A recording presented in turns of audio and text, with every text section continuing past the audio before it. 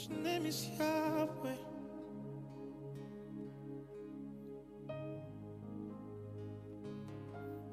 Yahweh. He is my God, and his name is Yahweh. Name is Yahweh. Jesus.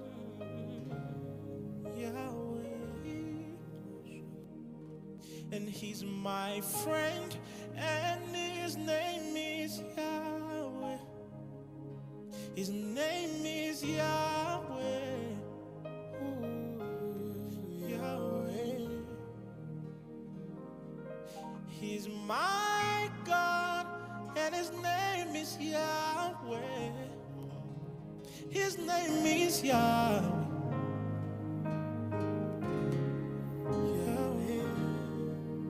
And I've come in the volume of the it written about me. I love this song. To do your will, oh God.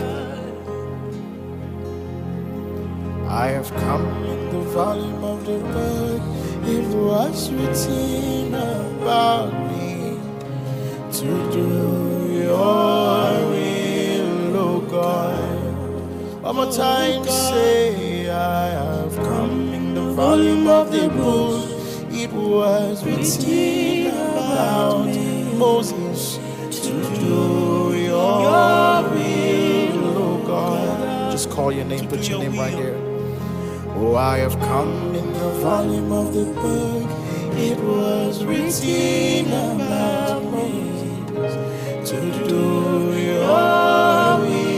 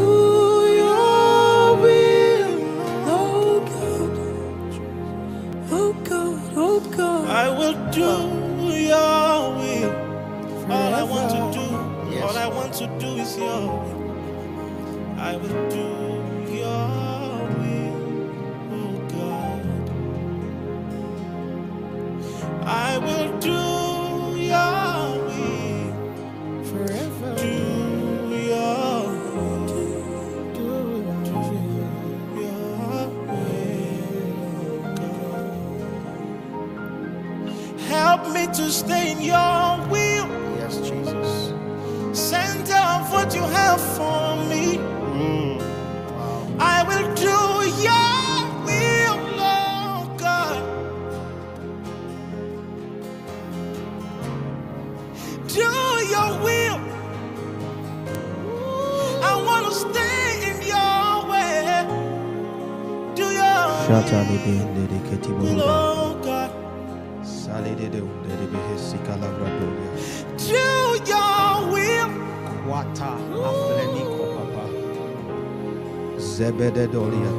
Do your will, oh God. Zebredo. I will do your will. Ikarado brohosh dehedi. Do your Naile Sumanta. I will stay right Kadebo Jebededi. here. Oh God, Alebro Mendia. Zebra Kura Baba Sante Dedi.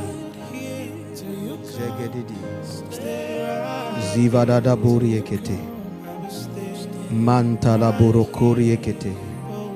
Zibede de Bohosha. Zigede Bobro Konen de Breti. Zebredo. Ye Konam Bahadi. Aeko Baba Babaha Tatetete. Franta Marokondi. yes, stay there, stay there, Zebro Koriada Brodosh Tebekete. stay there. La Kuria Basanta Rabahade. Le Kunanda Bradosh Kebededi. Zibrado, Zibrado, Zibrado. Ila Branun Zagadaba. Wale Kuman Zabreketi. Zivarabaro Koria Tabradeka. Zemenon Tabadidi. Zibre Koraba Sebretina. Zebretonento Rokos Tebredia. Reketenunda Rakataba. God, we worship you. We've come to do your will. Do your will, oh God. Malekoman Sabadi. Glory, glory, glory, Yes, glory, go ahead and feel that. glory. We give you praise and we worship you. Hallelujah to the King. Forever let your praises ring. The best place to be. This is the song that we'll sing. Glory, glory to the King. Let him hear you. Help me to do your will for me. Glory, glory to the King. Sometimes it doesn't Glory, glory. help me to stay right here. Mareko Pala Anzu, we welcome you tonight as we go on this journey, Easy is not this sacrificial journey, this journey of encounter. Rakwata Palelo Sabah. These next 38 days of heaven invading the earth. Welcome Yeshua. Welcome Hamashiach. Messiah. Christos. We take the time to welcome you tonight. We say you are in charge. make that declaration. That's right. Oh, over these 40 days, you're in charge. Over these 40 days, you're in charge. In charge. Ilaka ba ba ba ba ba ba ba ba ba ba ba ba ba ba ba ba ba bo. We welcome the ministry of the Holy Spirit as the regent of this procession.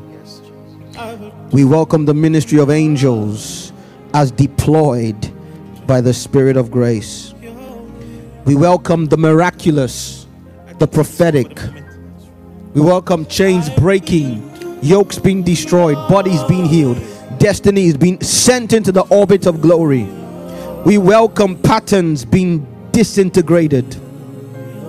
But we welcome that at the entrance of your word, there will be light and understanding to every simple heart.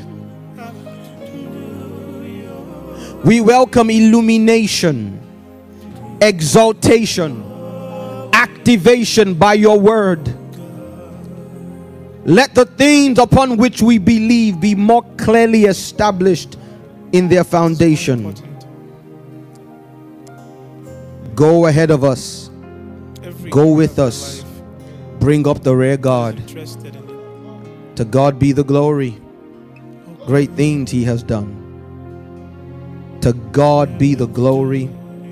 Great things he will do. To God be the glory. Greater things he is doing. Hallelujah. If we have your prayer language, can we just rattle on the spirit? Hallelujah. Zilava bobo jabababadi. Thank you. That decision, God is interested. Thank you. Thank you. Thank you tonight, Lord, for healing ulcers. In that decision. Ulcers. I hear the word ulcers. I see a red, angry thing on your innards, your inwards. God is healing it tonight. Healing it. The pain will subside. It will not come back again. It will never come back again, says the Lord. It will never come back again. This is permanent deliverance. Oh, hallelujah. Hallelujah. God is healing someone's big toe, specifically the big toe. Whatever is wrong with it, we speak healing. We speak healing, healing, healing, healing, healing, healing.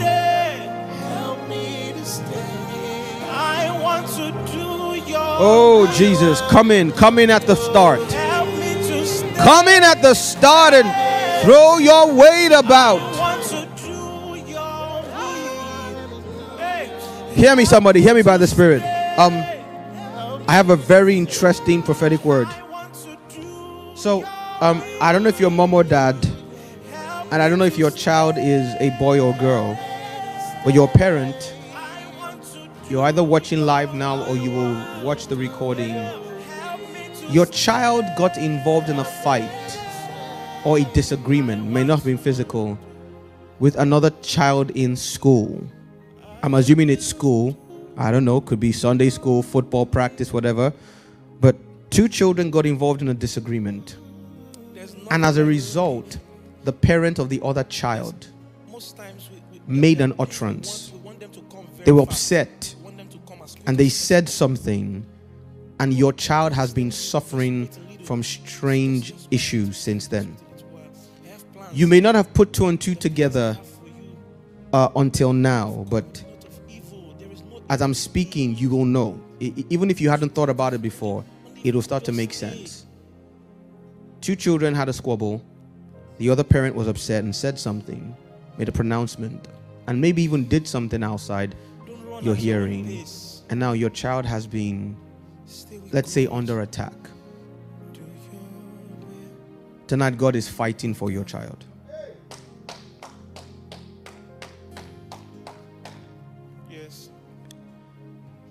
The God of your family has picked a fight with the God of that family. And his supremacy will be seen where your child is concerned. Now, we are not praying for damage to the other child, their child. So we're not asking for an eye for an eye. But I'm asking tonight, I'm declaring that God will fight for your child so conclusively that without harming the other child, their parent will know. God will make a statement that you and your family are off limits from today. Let it be so. Yes, raise it. In the precious name of Jesus. I see there's a woman tonight, you've been having a vaginal discharge or infection, one or both, for a while. I won't tell you what caused it because you would either not believe me or it would be gross. So what caused it is irrelevant, although I believe the Lord is showing me what caused it. It's irrelevant, but you've been having a vaginal discharge and or infection. God is healing you now. Receive healing in the name of Jesus. That shame will not return. That thing that has caused you shame will not return. In the name of Jesus. Thank you, Lord.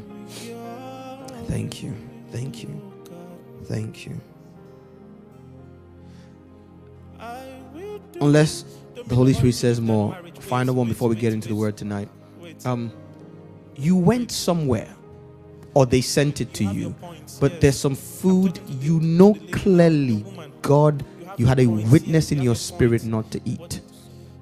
Either you went somewhere or they sent the food to you, but there was this food and you knew, but either due to pressure, you didn't want to offend anybody, or maybe you were hungry, I don't know, and so you basically convinced yourself that you would sanctify the food and you would be fine. You convinced yourself, I'll just sanctify the food and I'll be fine. But deep down inside, you know that God would not have had you eat that food that day. And since then, it's caused all kinds of issues, including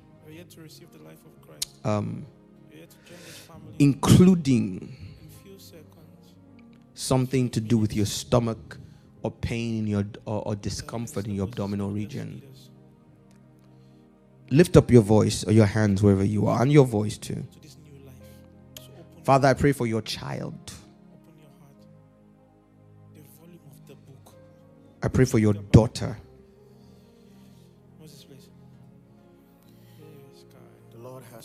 We evacuate the devil's deposit. As you're listening, if you're listening to me on a phone, hold it tight, because at any point you may need to run to the toilet, because something will begin to shift and find its way out. And so we command healing and an evacuation of that deposit. You are free, never to be bound again. Now, the Lord says, go and sin no more. And Holy Spirit, okay.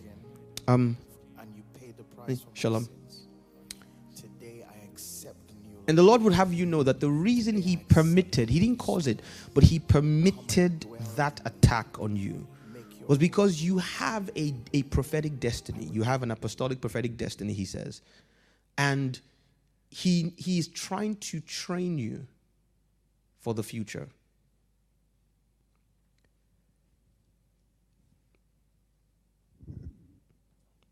Shalom. He's trying to train you for the future. And there are things down the line that could be a matter of life or death.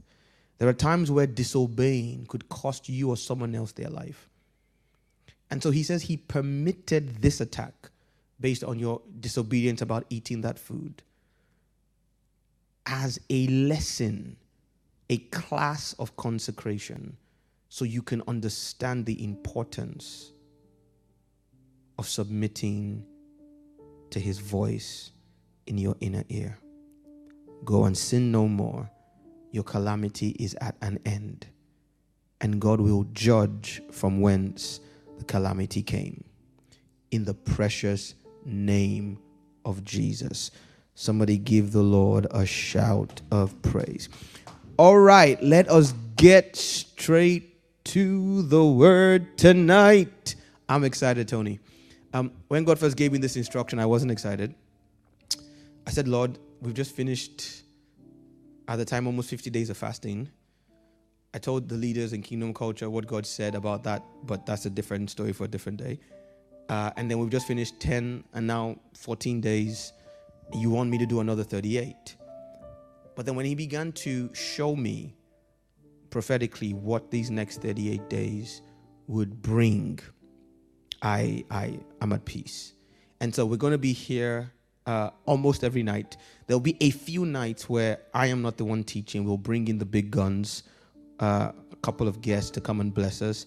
Dr. Joke will probably take a shot on one or two of the nights. But on every 4 out of 5 or 5 out of 6 nights over the next 38 days, I'll be your instructor to the glory of God.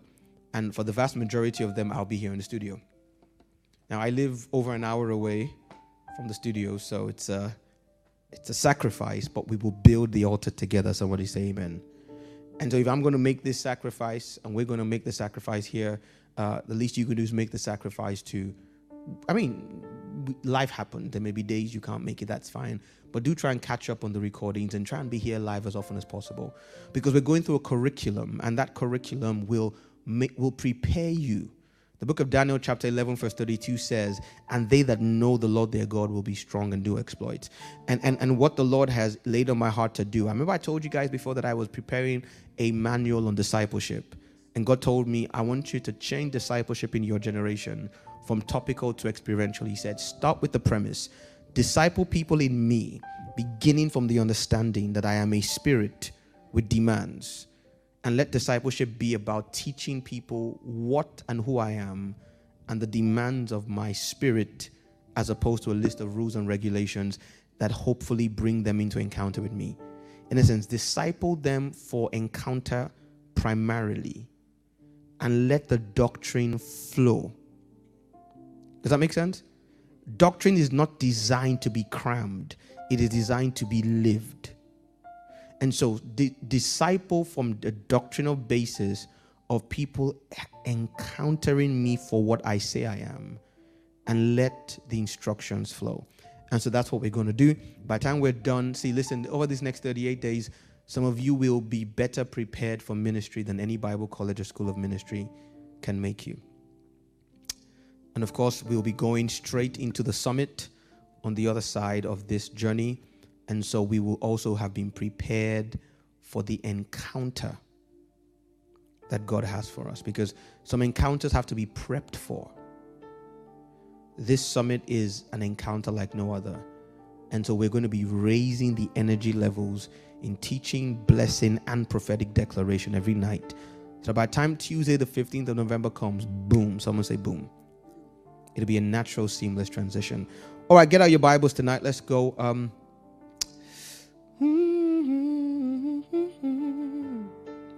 Let's start from the book of Daniel. Let's take, thank you. Just, down a little bit, off in a bit. Daniel chapter 11. Now, Chrissy, if it's not possible, that's fine, but are you able to help me with the scriptures so I can focus on preaching? I have the most amazing ministry team in the world, from my administrative team to my media team to my prayer and prophetic team. I mean, if I ever doubted that God called me, when I look at the people He's placed around me, it clears up all the doubts. And I love you guys and your sacrifice from the bottom of my heart. So Daniel chapter 11. Daniel 11. Let's start from verse 31.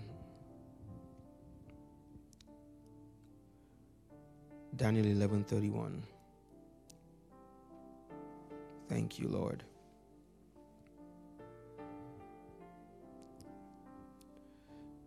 Daniel 11:31. The government shall be upon what, Tony? His shoulders. So,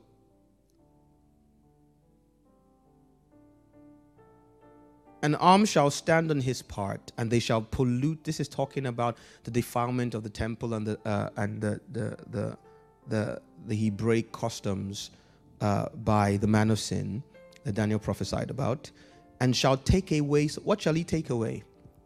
The daily sacrifice. Now, what was the daily sacrifice? That's important to understand. The daily sacrifice for the Hebrews was an instruction God gave through Moses, that every day there was to be a morning and an evening sacrifice. This was a perpetual covenant of allegiance to the Lord. This was a national act of consecration and priesthood. Someone say priesthood. And it's not an accident that when the enemy was coming for Israel, one of the first things he did was attack the daily sacrifice. Secondly, they shall place the abomination that makes desolate. This was literally an idolatrous sculpture that was placed literally in the temple. And scholars believe in the Holy of Holies. It was so the enemy was disenfranchising Israel by, one, removing their priesthood, and secondly, introducing idolatry in the temple, in the system of God encounter. It is my opinion that this modus operandi has been Satan's go-to plan for all generations. When the devil wants to attack the dealings of God in a generation, he does two things, usually together in concert. He will attack priesthood. he'll do it by one of a few ways. Number one is he will convince a generation that consecration is too deep, that some things are not necessary, aka that it doesn't take all that. Have you heard that before? It doesn't take all that. That the demands of the aligned life are too onerous. You know, that we have to apply wisdom. I've seen parents who were crying to me a year before that their child was either on drugs or involved with literal bad gangs, or involved in promiscuity or sexual perversion. And the same parent a year later is coming back to me to complain that that same child is praying too much, fasting too much, reading their Bible too much. And they say things like they want their child to have balance. You know, and one of the reasons why I love, if you've heard me refer to her, I absolutely adore Mommy Adedigba, Minister Chrissy's mom. I've known her now for, how long have I known you, Mommy? I've known her since 2005. So that's 17 years. And I've known her daughter since 2005. And I've been some sort of official pastoral covering for her daughter since 2007. And she's one of the few parents who never gave me trouble about their children. In fact, she said to me years ago, over 12 years ago, she said, Pastor, oh, there you go. She said, that's your child. Look after her for us. But I had many parents who would bend my ear off that a child they were asking for prayer for because they wouldn't come home at midnight a year ago is now coming home at 9:30 from Bible study. I had parents call me concerned that their children during the holidays, not during term time, the university student children during the holidays were spending hours praying, that they were concerned. They wanted the child to have balance. Of course, we understand the hyper grace message that has taught us that consecration is irrelevant. Not just, I'm not even, actually, the real hyper one tells you that being that being pure from sin, all sin, is irrelevant. But then the diluted version is, it doesn't tell you to sin. It doesn't tell you not to stay away from sin. It just tells you that you don't need all these things to please God. And there is nothing worse than a partial truth. A bold-faced lie. Ooh, I'm out. That's fine. A bold-faced lie, thank you, is far easier for God to manage than partial truth. Is there anything you can do to earn your salvation? The answer is no. Is there anything you can do to make God love you more? The answer is no. Is there anything you can do to ratify the cross of Calvary in your life? No. Salvation is by grace through faith and not of works, lest any man should boast. Meaning, nothing you can do will affect your salvation. But hear me. The efficacy of your salvation often will be proven by what you do. Doing it doesn't make you saved, doesn't make you more acceptable to God per se. But the fact that you have been accepted by God will be manifest. Grace is not just saving. There is saving grace, there is teaching grace, and there is ruling grace. Thank you, sir. Read your Bible. 3 types of grace: saving, teaching, and ruling or performing. Not performing your purity, but performing God's work. Paul says, I labored abundantly by grace, he says. So the first level of grace saves you, forgives you, makes you a child of God when you don't deserve to be. The second level of grace, according to Titus chapter 2, write this down, Titus chapter 2, teaches you. We'll come there in a second. It shows you what heaven would want from you. And then the third level of grace is the ruling or performing grace. It empowers you to exercise a divine assignment.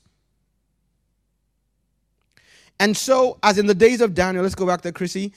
As in the days of Daniel, the enemy wants both the sacrifice, meaning the altar, and it is this daily sacrifice God is referring to in the writings of Paul when he says, present your bodies a living sacrifice, holy and acceptable.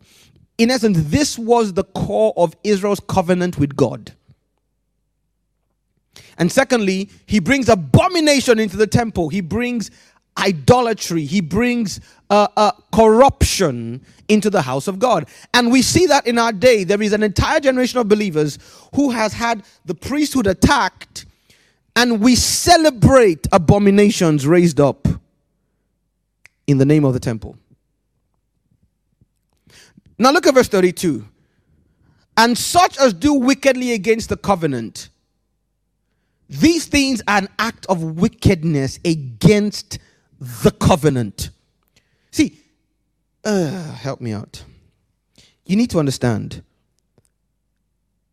Satan is very meticulous. See, Satan doesn't have a problem with you, first of all. Are you aware, Tony? He has no personal issue with you personally. He has a problem with God, right? With the office of the image of God in the earth, held by man and the church, more specifically, and the connection between the two. You are collateral damage, or you will be collateral damage if you don't know what to do, in something that predates you. Satan's first problem is with God, Yahweh. He has a problem. He's jealous. He thinks he should have a shot at being, or he should have had a shot at being God. He's bitter at him. Number two is, he is bitter at the fact that he was usurped and his kingdom was usurped and placed under the authority of an entity called man, who in his eyes is beneath him. We're fashioned from clay. We're weak. The Bible says we're a little lower than the Elohim in our construct, but he has crowned us with glory and honor and set us over the works of his hand, including Satan and that kingdom. So there is beef there. And then thirdly, the third thing Satan is angry at is the connection between God and that office. It is called a covenant. Satan cannot attack God. And in man's standing, he cannot attack man. Satan can do nothing against God and do nothing against man in his rightful place. So his third and only option is to always attack the covenant, whatever the covenant is. And this covenant has morphed in its expression, even though it's the same in its identity. God has always wanted to be Emmanuel, God among us. It started in the garden. It will end in the New Jerusalem. That the entirety of the covenant system of God with man has been to facilitate Emmanuel, God among us. But the expression, koinonia with Adam in the garden, then Adam fell, then the Levitical sacrifices, first by God slaying the lamb, then by the patriarchs, then by the priests, then by Jesus and the new covenant. All of that has always been to establish the living. Slow down, Israel. It's not the quorum. It's a discipleship class. Slow down. The purpose has always been that God can live and dwell and function practically in and among his people. The covenant, whatever covenant is in operation at any time in biblical history, has always been to facilitate that desire. Somebody say amen in the comment section if you understand me so far. So the enemy's assignment is to attack that covenant. And there's a few ways he can attack it. First of all, like he did with Eve in the garden, he can attack your ignorance.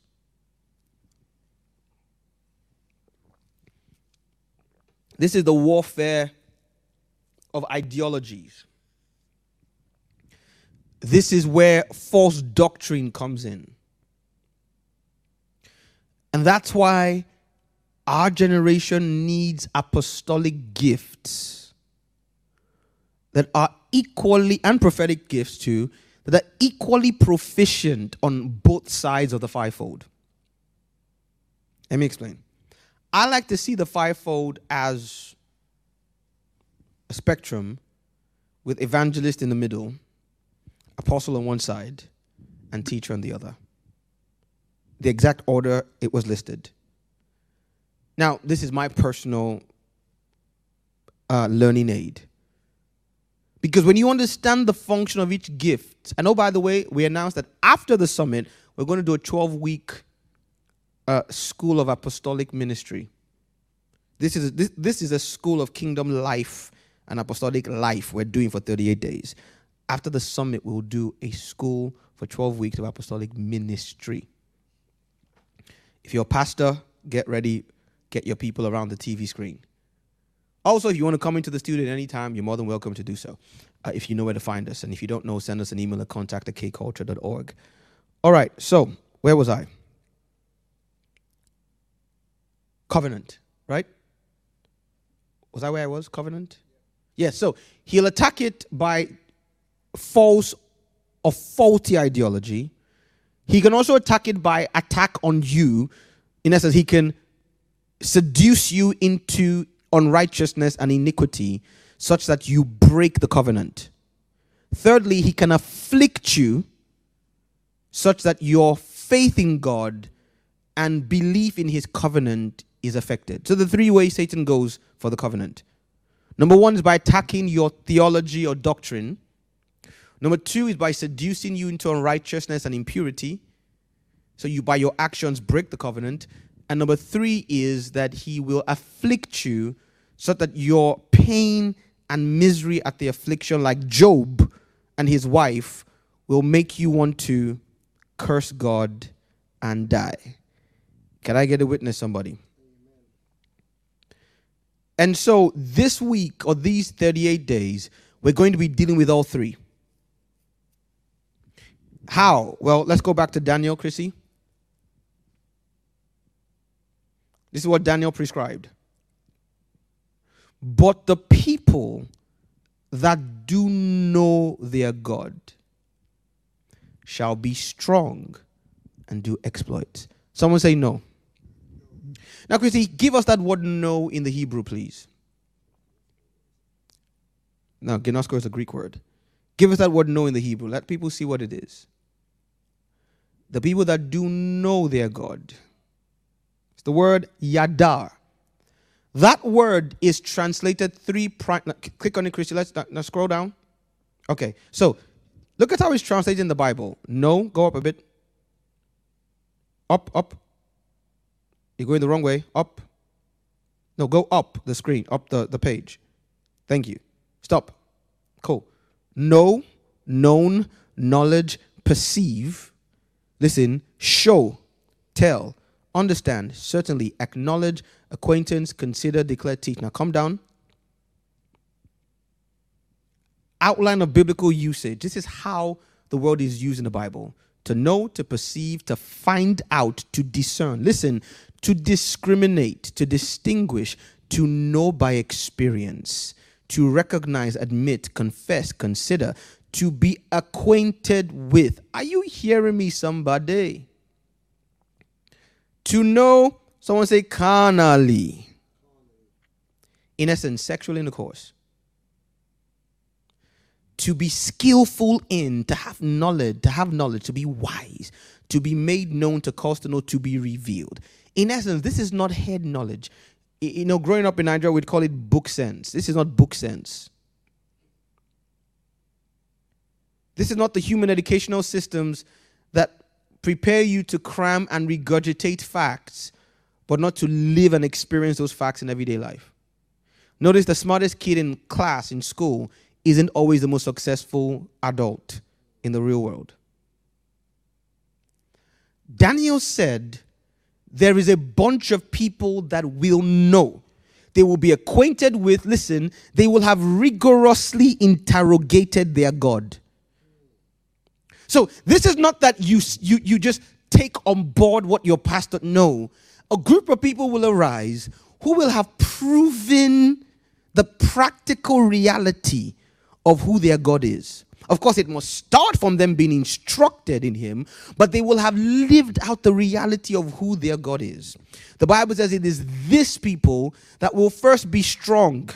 The word strong in the Hebrew there means will have endurance, resistance to certain things. They will not be swept away by the spirit of the age.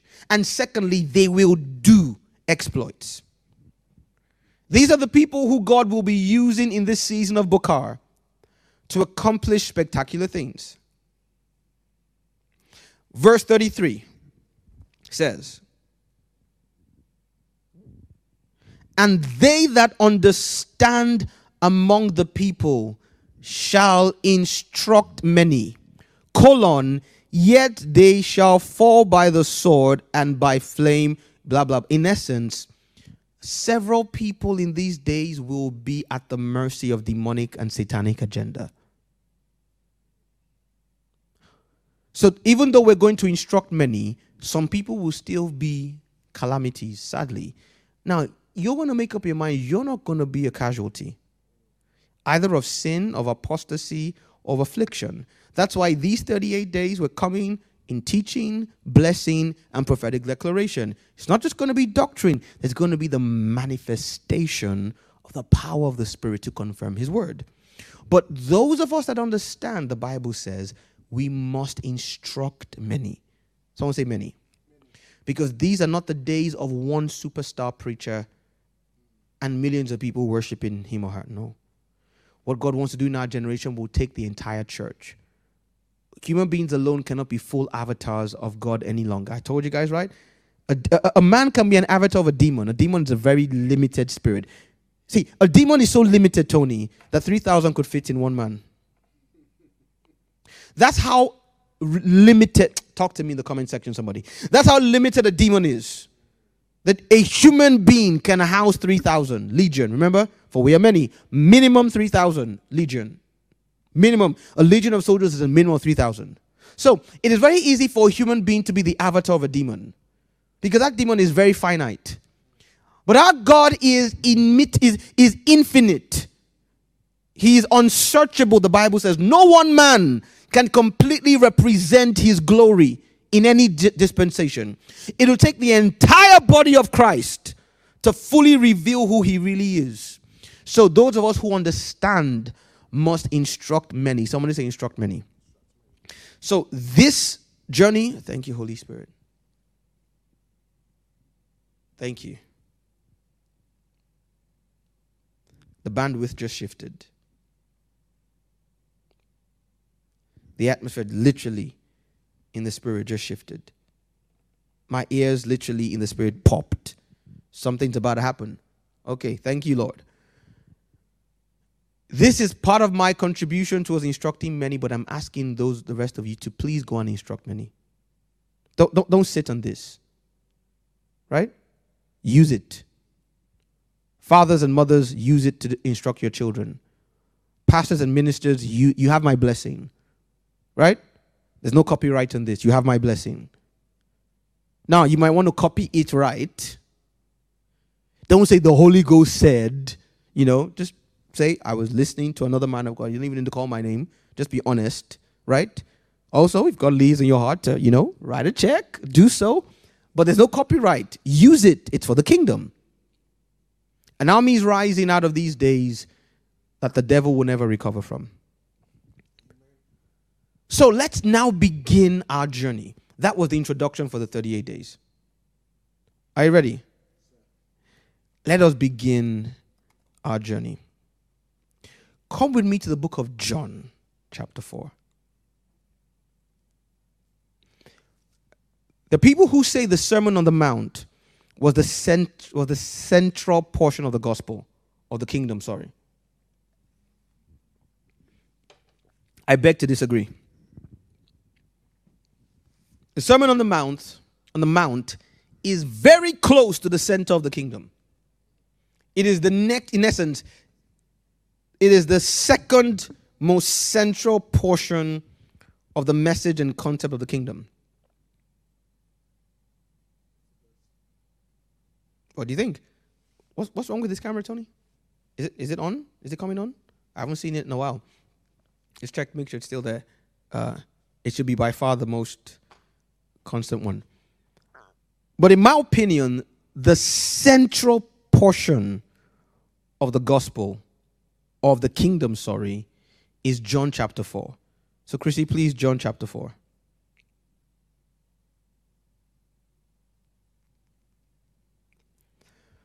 This is the story of Jesus meeting the woman at the well. I could spend a year preaching John chapter 4, but I will not. How he came to the city, he had to go through her to the city. How he met the woman, how she's a metaphor of the church. How she's at a well because most of the patriarchs met their wives or did significant business at wells. How he was tired. Remember, Jesus is the body of Christ? Come down, Chrissy. How he was tired with his journey.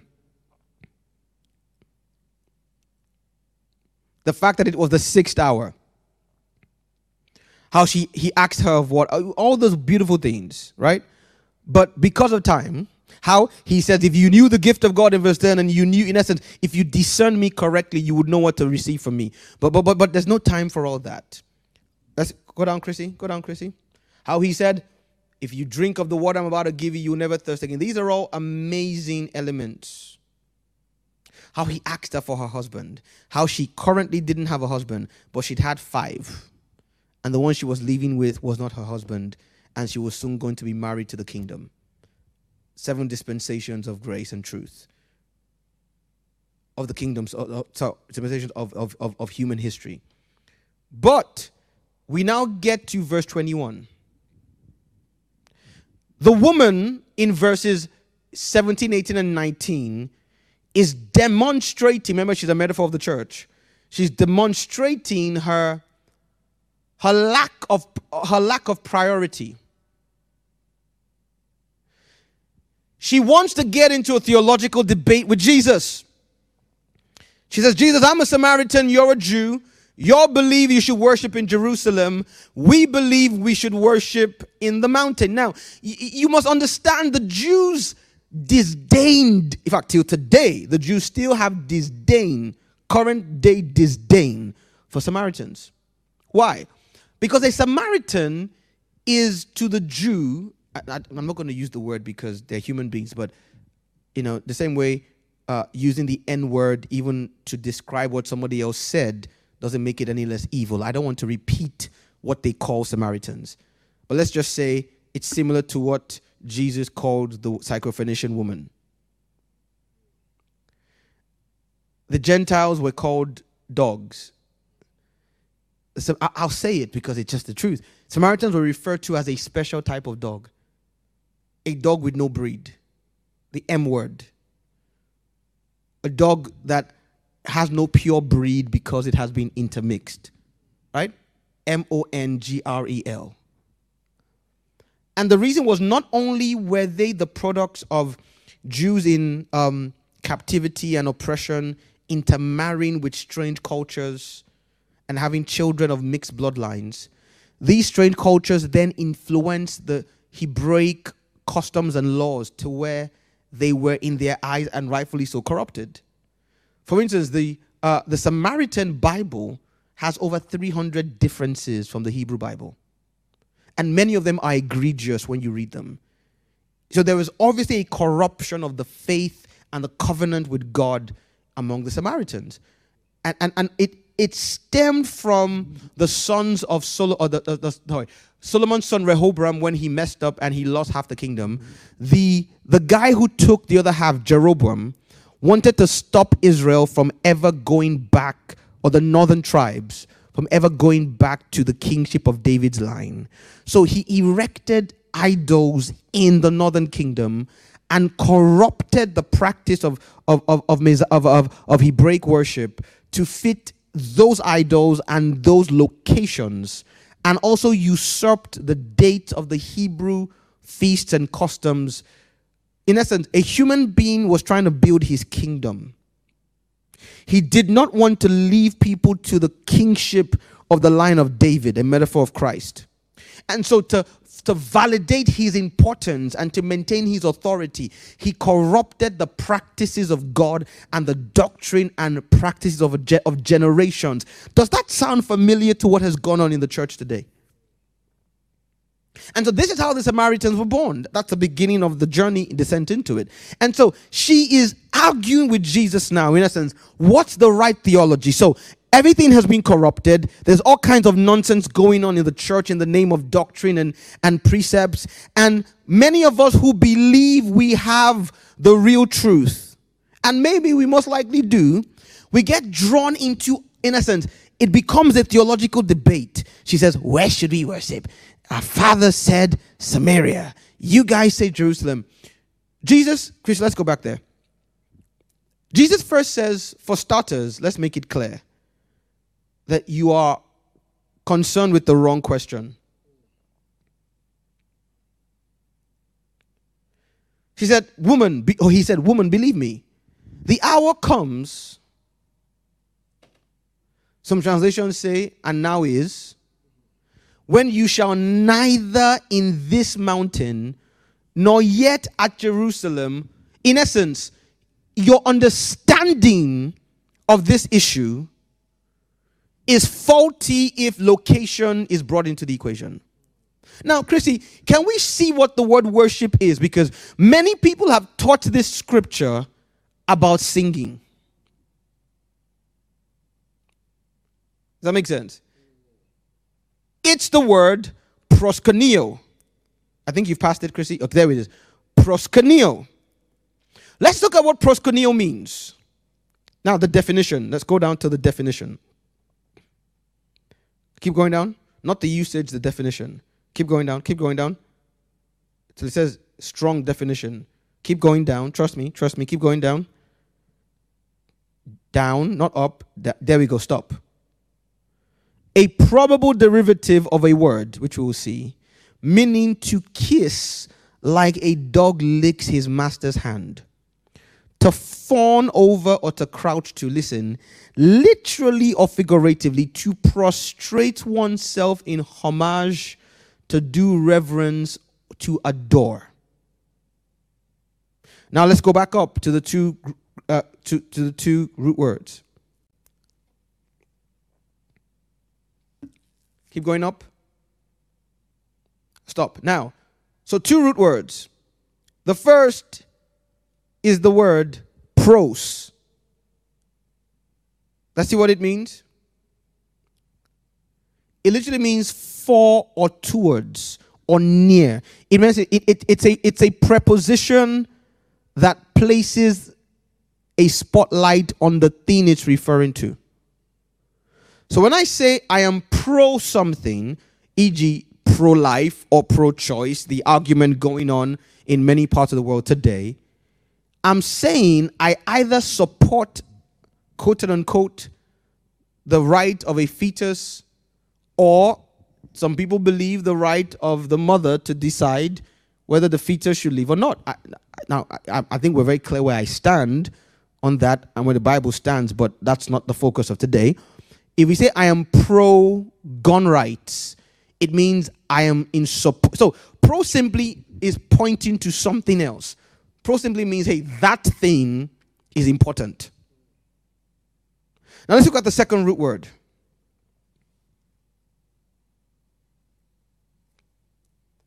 It's the word kion. Someone say kion. Or kuon. Now what does kuon mean? That's the kineo part. Look at now Strong's definition.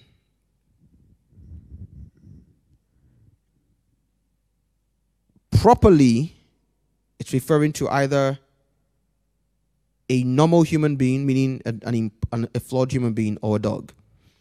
Metaphorically, listen, in various senses, but always reproachful. Right? In essence, it's saying this thing is not important. Let's go back up, Chrissy. Stay with me. Stay with me.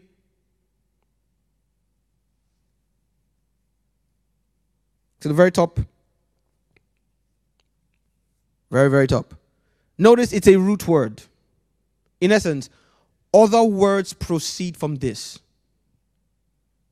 Now, in essence, a root word is a word in a language from which you can build successive layers of thought or ideas. So, proskineo is, in essence, something. The pro is pointing to something, right? The kineo talks about how something is not important. In essence, it is inferior. Let's put it that way. When you put them together, you're basically saying to act inferior to something. So to worship means to, in your mind and in your behavior, demonstrate the reality that in comparison to something else, you are irrelevant. Stay with me. This is the first thing you must understand. That God is not primarily requesting a friendship or even a partnership or even, listen to me, even a sonship. These are all outworkings of his relationship with us. But it must start with the understanding that you are God, and in comparison, I am irrelevant outside your grace. It's what the psalmists who call themselves worms. Now, it's not to be Gnostic. It's not to be, it doesn't violate the new covenant. It's just simply saying, see, I have to bear in mind that any sense of value I have is in itself intrinsic in you. Connected or compared to you, I am of no value.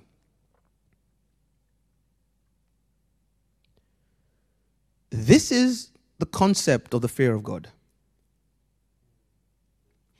It doesn't mean you always have your knees knocking, say, oh Lord, don't kill me. Although there are dimensions of the fear of God that will bring that. Trust me. If you walk with God as long as I have, and you have enough encounters with his presence, there will be days where you literally feel trepidation at him. But it simply means I am so concerned about your opinion because you and I are not on the same level. So in my mind and in my actions, I must constantly live out that reality that you are high and I am, in comparison, below low. Are y'all with me? Talk to me in the comment section. It's getting quiet here. So the argument of where was irrelevant. Jesus was saying, you have focused on the where. Where is an example of a contextual or a religious context. The same could be said of how. Because bear in mind, if you worship in Jerusalem, you have access to the temple, the Holy of Holies, the Ark of the Covenant, right? The Levitical sacrifices, the incense. If you worship in the mountain, you don't have access to those things. So this is not about singing. It's not about whether you like Maverick music or Don Moen. Whether you're a Theophilus Sunday guy, right? Or you believe in Psalmist Rain. No, that's not what the question was. The question was, are you focused on proskuneoing or on the expressions that changed in each generation of what proskuneo should look like? Abraham's proskuneo looked different from Moses' proskuneo. Moses' proskuneo looked different from David's proskuneo. David's proskuneo looked different from Jesus' proskuneo while he was alive. And even Jesus' proskuneo while he was alive is a little, not more, but a little different from the proskuneo of the apostles in the book of Acts. So Jesus was telling the church, the woman, honey, can we ignore the religious expressions for a second and deal with the root that your life must be a living sacrifice, holy and acceptable. Romans says, this is your reasonable act of worship. In essence, he was telling the woman, what I want is proskuneo.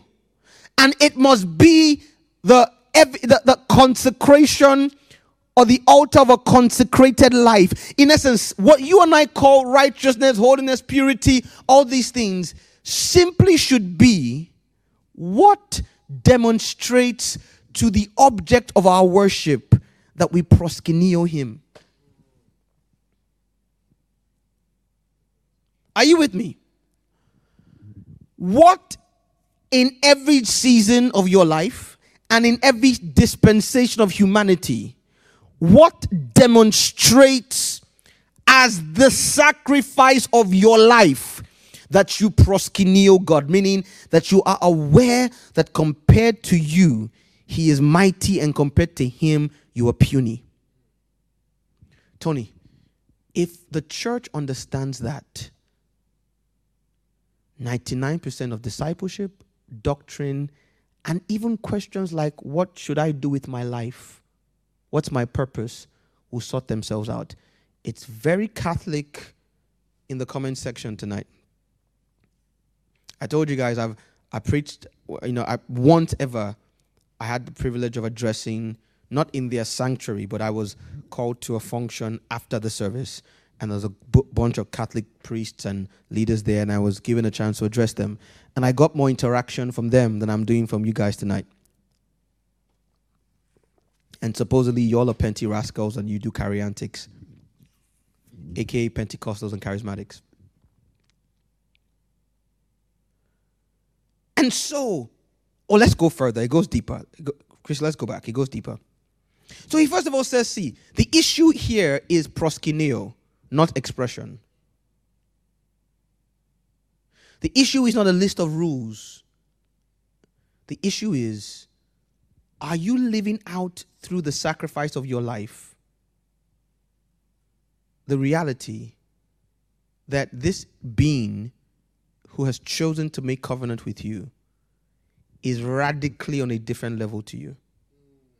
And therefore, he must be treated with that level of so in comparison to him, do you see yourself as a dog? Now, hear me, for those of you like, when you come and relax. Even the concept of grace depends on this, because grace is not amazing. Grace is not amazing if you think you and God are on the same level. It is only amazing because you realize that you don't deserve the sonship he's offered. So even the concept of walking in the grace of the new covenant must first start with the understanding that before grace came into effect, you and God were a gnat and a son apart. A gnat and a son. And therefore, it is the first job of grace to make you understand that that son has chosen to dwell in you, the gnat, and treat you as an extension of his DNA. Wow. Now, if you understand that, even grace will not be a license for you to misbehave. It will be an occasion to demonstrate your honor and gratitude. You spend the rest of your life, Tony, trying to live out your honor and gratitude. Secondly, he then tells the woman, you are proskuneoing something you don't know. Or let me rephrase that. You're attempting to proskuneo an entity you have no clue about. And Jesus is saying that to his church today. Hear me, Tony. Hear me, those of you online. The vast majority, sadly, of the so-called Christian world does not know who or what they worship.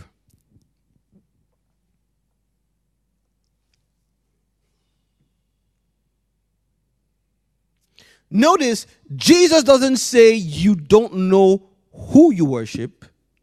He says you don't know what you worship. Because God is both a who and a what. I am both Israel and daddy. Does that make sense?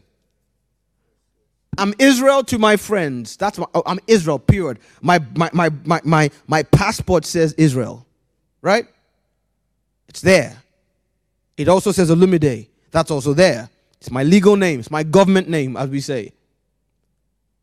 So, if Kadesh knows Israel and he doesn't know daddy, there's a problem. Because Israel doesn't take him to school or pick him up from school. See, if all there was to me was objective Israel, my children would never go to school because I don't like the school run.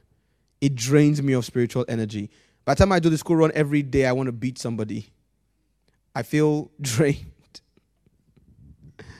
I'm not sure what's going on with this connection, Tony. Is there anything connected that shouldn't be?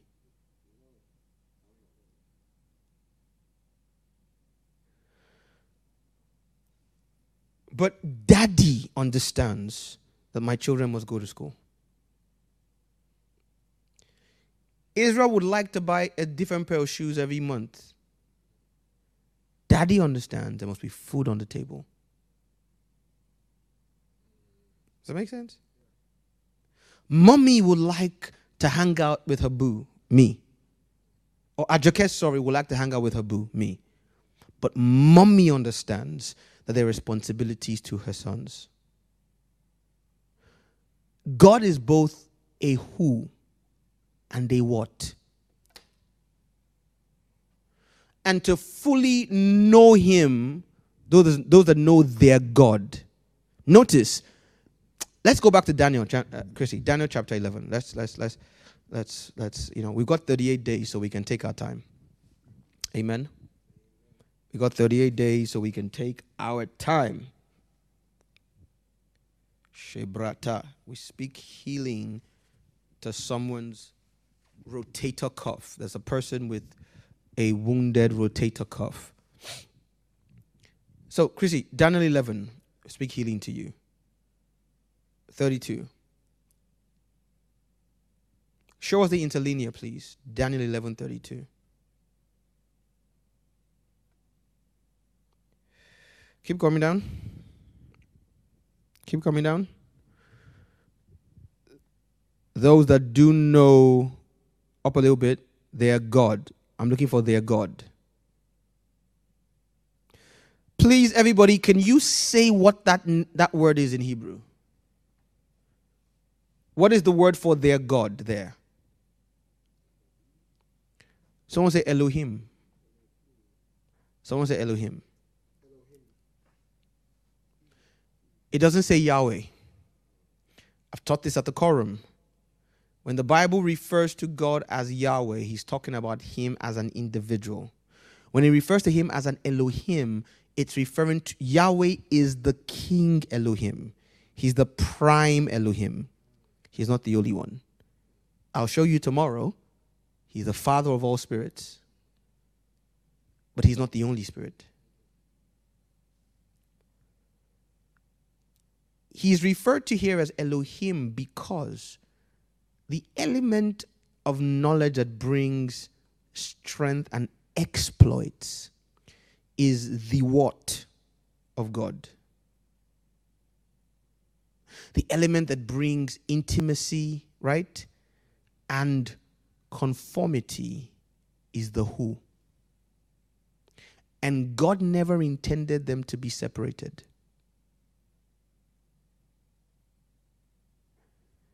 The what of God will place him within the confines of your scepter of righteousness, will place his abilities at your disposal. The who of God will place his intimacy and his confidence, meaning he's confiding in you. So, Abraham is called the friend of God. The Bible says Moses knew, Israel slowed down. So, okay, let's go there. Let's go there. Let's go there. Let's go there. Let's go there. Chrissy, Psalm 103. Because I don't want you to say I made any of this up. You see why we need 38 days? Okay. When you see a man consistently walk in both power and purity with God, he knows something you don't know. Tony, I can't lay hands on you and impart my mantle. Elisha had to follow Elijah for between 5 and 15 years. The mantle on day one was it was saying this is your birthright. Elijah had enough sense to know the things I need to learn and observe. Does that make sense? So if you will become what somebody is, oil won't do it. And this age of give me 15-minute church, 10 minutes praise and worship, 5 minutes announcement, 15 minutes word, 10 minutes dancing, let's go. That's why we are where we are. So if you want what I have, Tony, it took me, see, I've been walking, by February next year, I would have been walking with God for 33 years.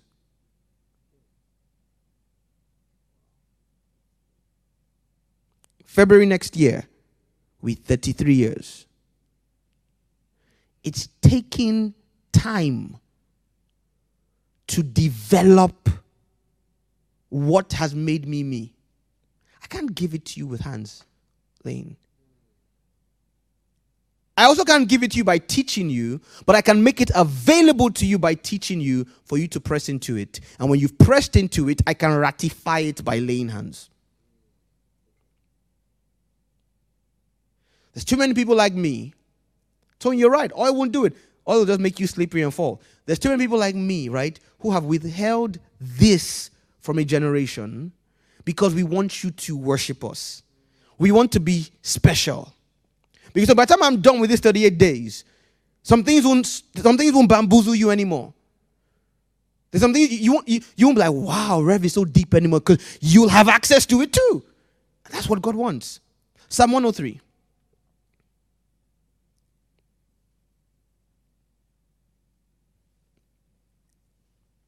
Now, Christy, jump to verse 12. For me, jump to verse 12. Pause. We like to quote this, right? As far as the east is from the west, he's removed our transgressions from us.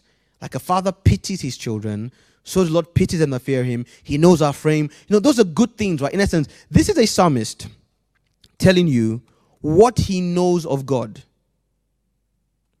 And so when you quote those things, you're quoting another man's revelation.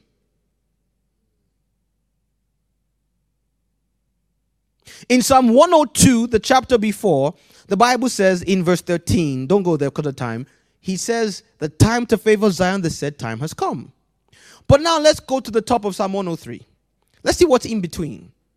It being time to favor Zion, which is Psalm 102:13, and the manifestation of the favor, which is Psalm 103 from verse 12. Let's look at what's in the middle. Psalm 103. Bless the Lord, O my soul, forget all his benefits. He forgives your need, blah, blah, blah, blah, blah, blah. Verse 7.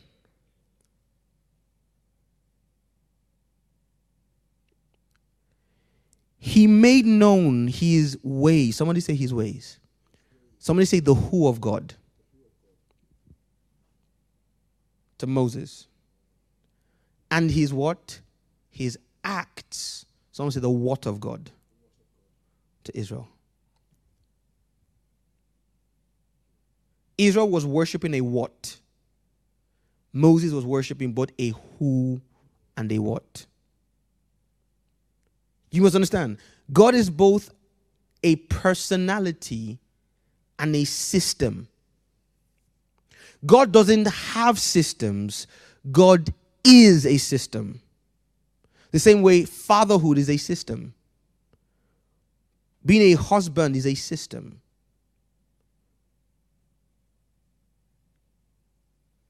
Jesus tells, back to John 4, the woman, you are aware of the who. You don't even know him well, though. You've not met him. You've not had dinner with him. But you're aware of a who. But you don't know what you're worshiping. John 4. Chrissy. You don't know what you worship. He then says, we the Jews, listen, we know what we worship.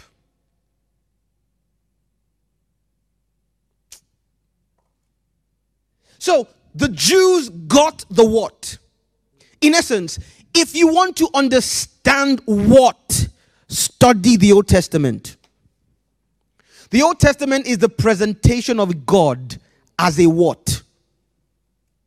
Every Levitical practice, every Mosaic instruction is designed to communicate the what of God. What is he? Jesus answers the question. Next verse, Chrissy. What is God? The hour cometh, and now is, when true proskyneos will proskuneo God in spirit. We're going to come there tomorrow or the day after. And truth, why? The only reason why you are allowed to worship God is God is seeking worship. That's a different. In fact, that's not even for this 38 days. That's a different curriculum. There would be no vacancy for you to worship God if God didn't decide he wanted to be worshipped.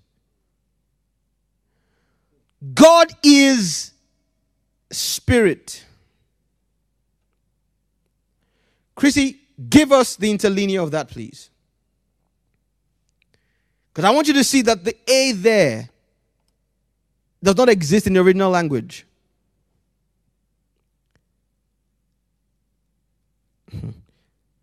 Somebody tell my wife to stop harassing me. She's sending me private messages.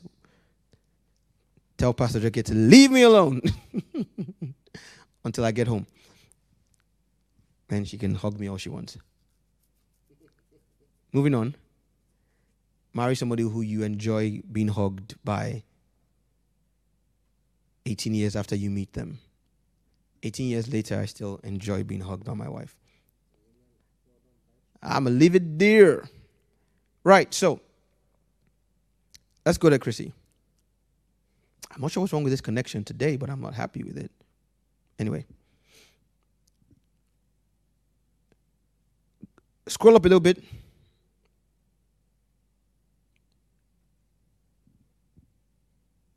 Chrissy, scroll up a little bit, please. A bit more. Thank you. God is the word theos. Theos, and I tell you that even the word theos itself means more than just Yahweh. There's a class of being called theos, but that's a different story. Theos pneuma. Someone say theos pneuma. Theos pneuma kai, meaning and. Theos pneuma, meaning God, Spirit, and, right? Keep going. God, Spirit, and whole, meaning and what? Okay. It's okay. Just come on. Come on. Let me color time. Let me summarize it. This is what literally says in the Greek. God, Spirit. So worship in spirit and truth. Now, I see the place of the is. The A is irrelevant. God is not a spirit. God is spirit. He's the very definition of spirit. In essence, it's like saying Adam is man. It means every other human being came from Adam. Adam was not just a man. There was a point in time when Adam was the only man. When the definition of man was Adam. Over thousands of years, there are now many other men, but they all find their origin in the prototype of Adam. The same thing means when it says God is spirit. However, I'm going to add the A. I'm going to permit the A to make a point that is very important. you can get away with saying God is a spirit, but then that comes with very interesting connotations. So the what, remember he says you don't know what you worship. He then defines the what? Spirit. So he's saying you people are unprofitable in the understanding that what you are proskunioing to is a person with the name true, but is a spirit. Does that make sense?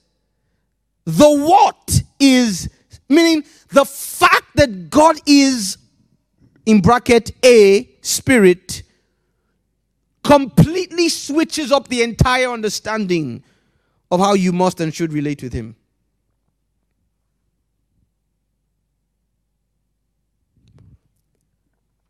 Remember, he wants you to present your life a living sacrifice, holy and acceptable. Romans 12, this is your reasonable worship. Meaning, what we call discipleship is not teaching you how to behave.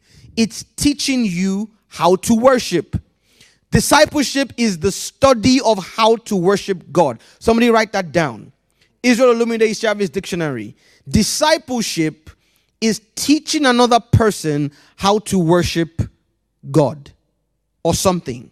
Whatever the thing is you're worshiping. Right? Now, what you call worship is singing or liturgical practice. What God calls worship, according to Romans 12, is the sum total of your life lived in consecration to him. Right? And the Bible says, Jesus tells us. Now, if anybody should know, it should be Jesus. If anybody should be at the authority on what God is and how to connect to him, it should be Jesus. The Bible calls him the express image of God. That's for later on in these 38 days. Because when the Bible says God makes man in our image and our likeness, I've read several books and I've heard several pastors or preachers try to define what the image of God is. And almost all of them get it completely wrong. The image is simple. Christ is the express image of God. So when God made man in his image, listen, this is not part of the curriculum, but it makes me, this is dance in Revelation. He made man, there's a reason why Jesus is called the last. Oh, he's last. He's not second. He is the second, but he's primarily, so when the Antichrist comes, he's false, because he's trying to be the third.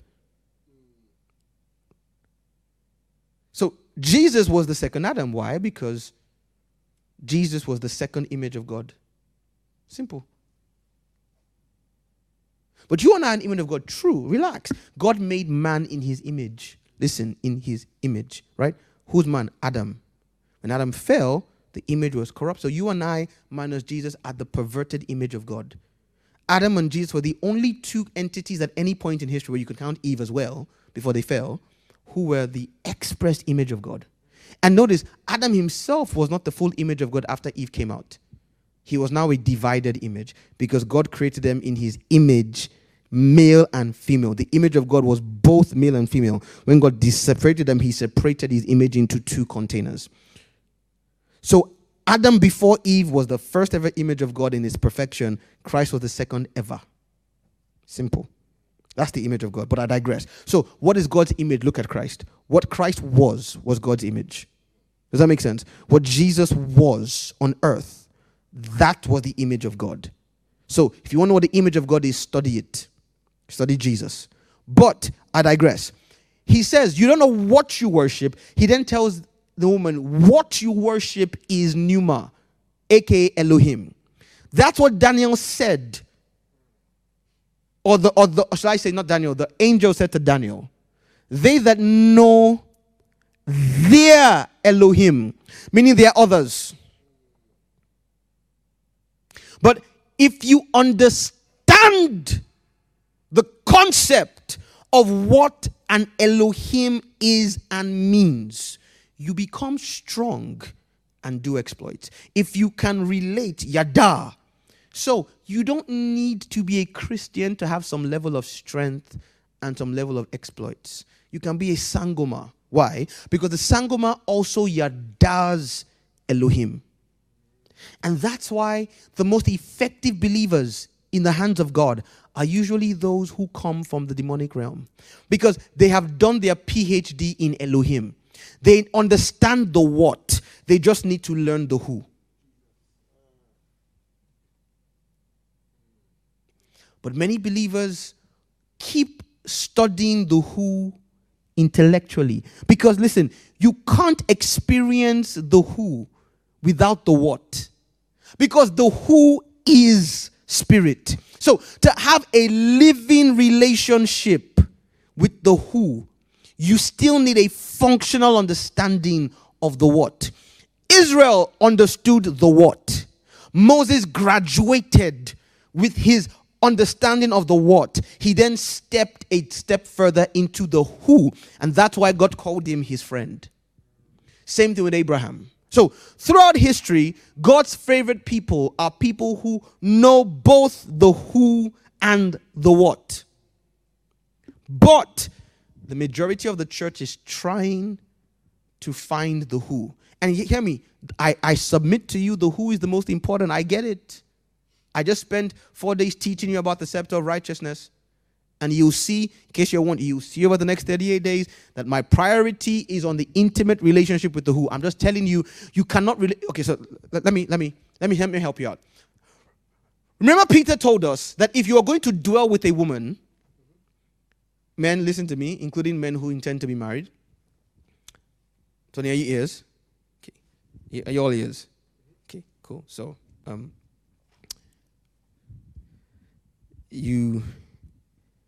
you might be chronological older, but in this area of dwelling with a woman, I'm a little older, right?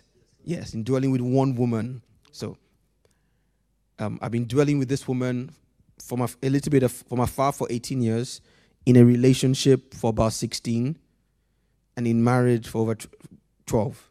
So, I know a thing or two that Peter is telling the truth. He says you must dwell with her. Who is the her? The who?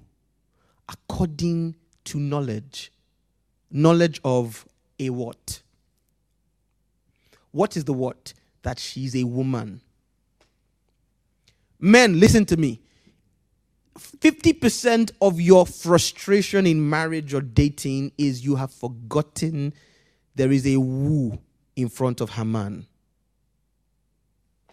That's why you must woo her. I digress.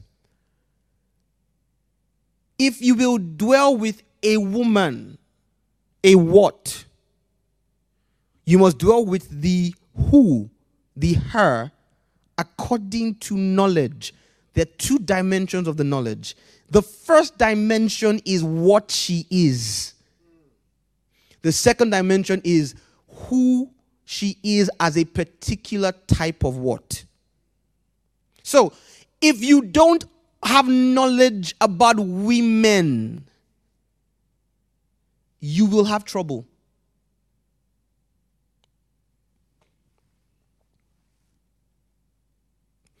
The average woman is raised to understand men, both good and bad. That's why they're good at seduction. It's part of understanding men, right? By the time an unsaved girl is 20, she has had an education in destroying a man's life by seduction if she wants to. Even things like when we tell young girls, dress modestly, that in itself is an education. Be careful, and don't. They say things like, don't talk to strange men. It's an education that strange men are attracted to her. So by the time she's 21, she has a university degree to some degree on at least the sensual part of a man. Tony, women teach their daughters about men. Men don't teach our sons about women. Even the patriarchal dimension of society. By the way, I'll be done by 9 o'clock today, guys. I will be done at 9 or before, I promise you. By 9, we will be sharing the grace. even, because on weekends will take slightly longer to 9. Weekdays will be done in 90 minutes over these 38 days. Tony, even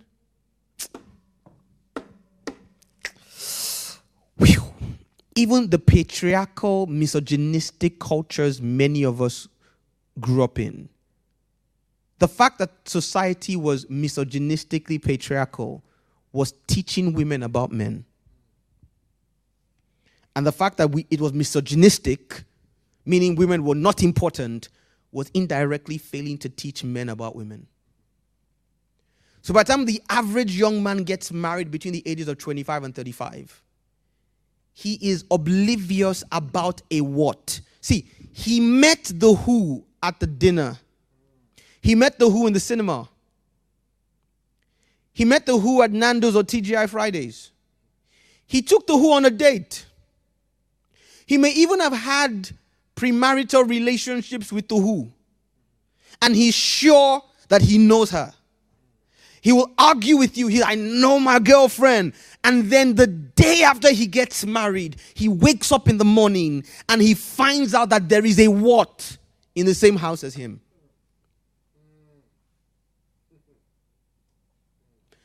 And if that who, the knowledge of the who, isn't contextualized in the what, that marriage will break.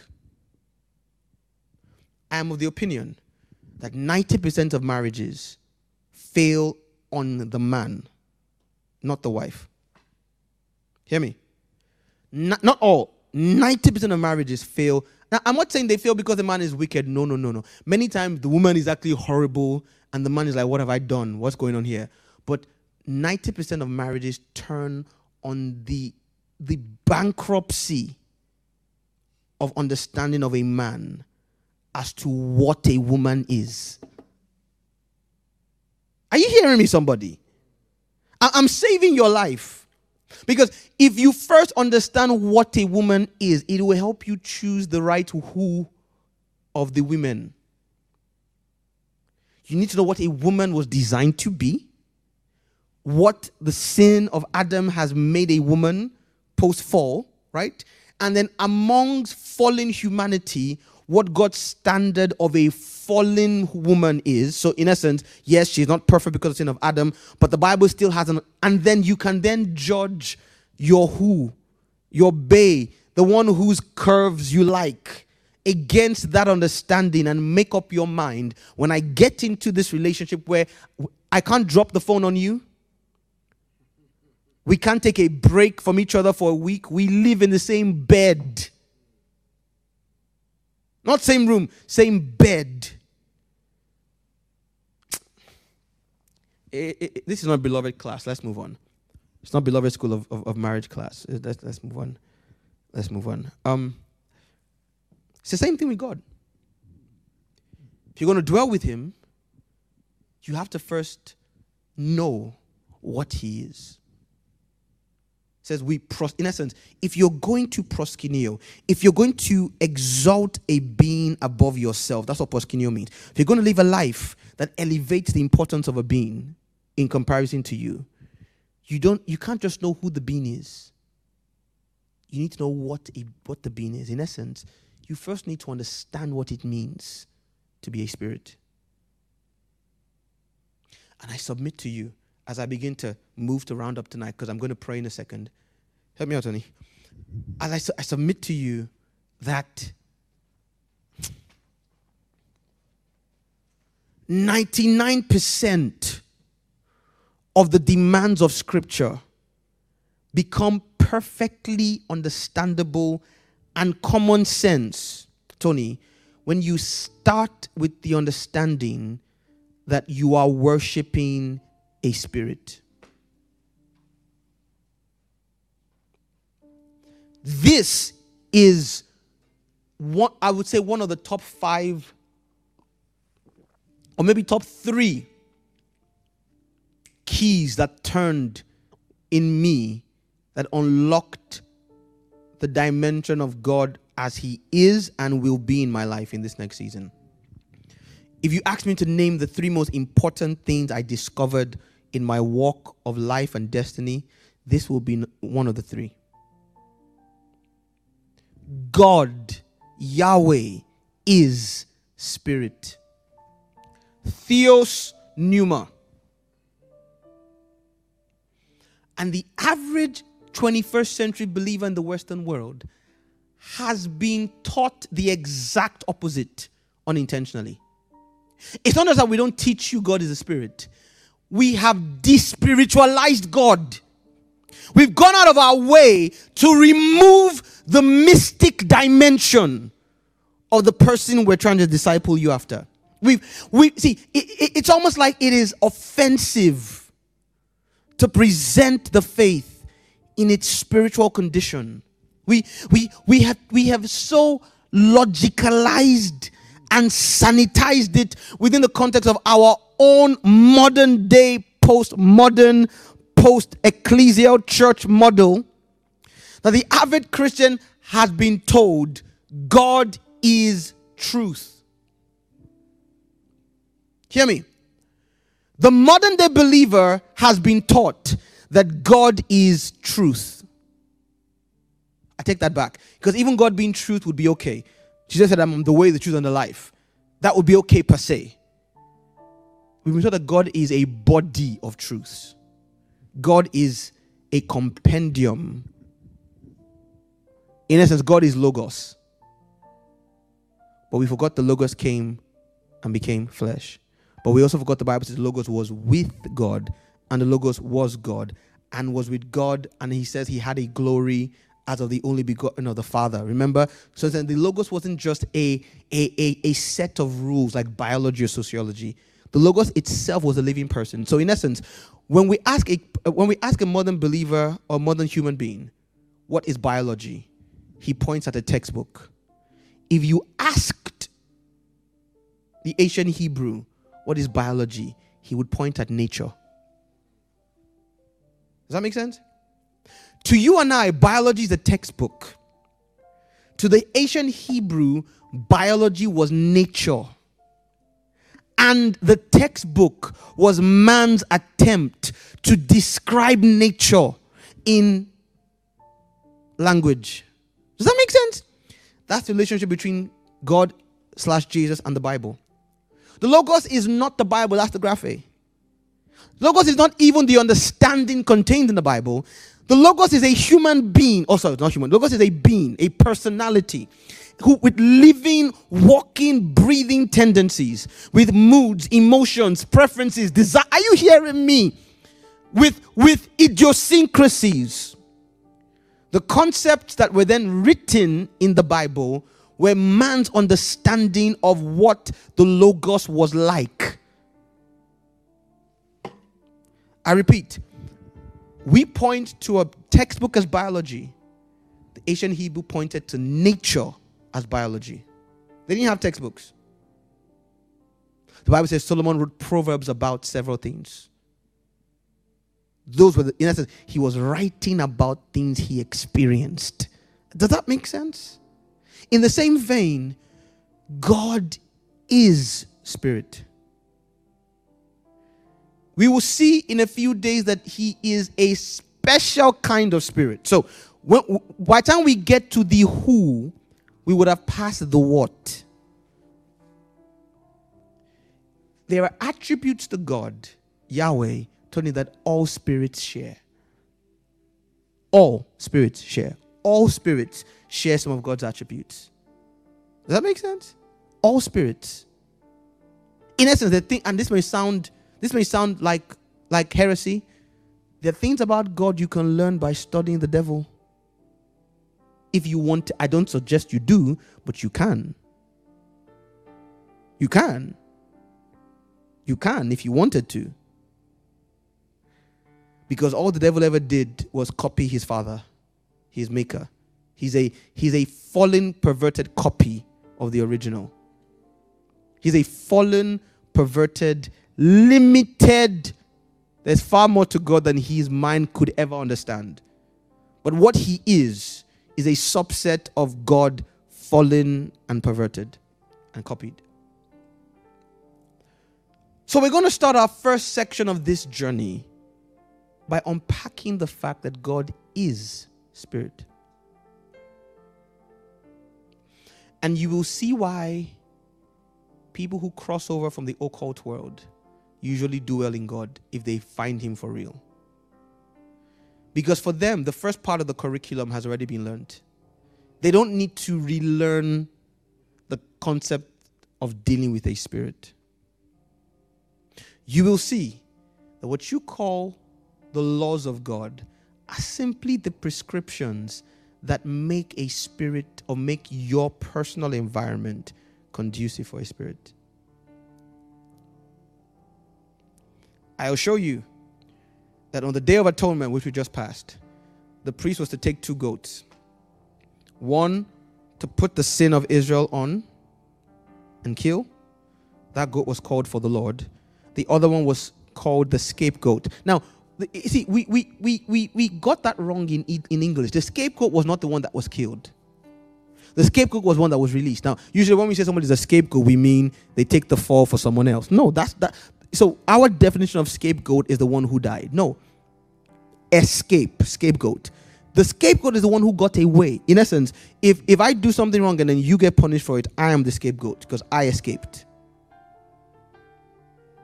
And the Bible said it was sent into the wilderness.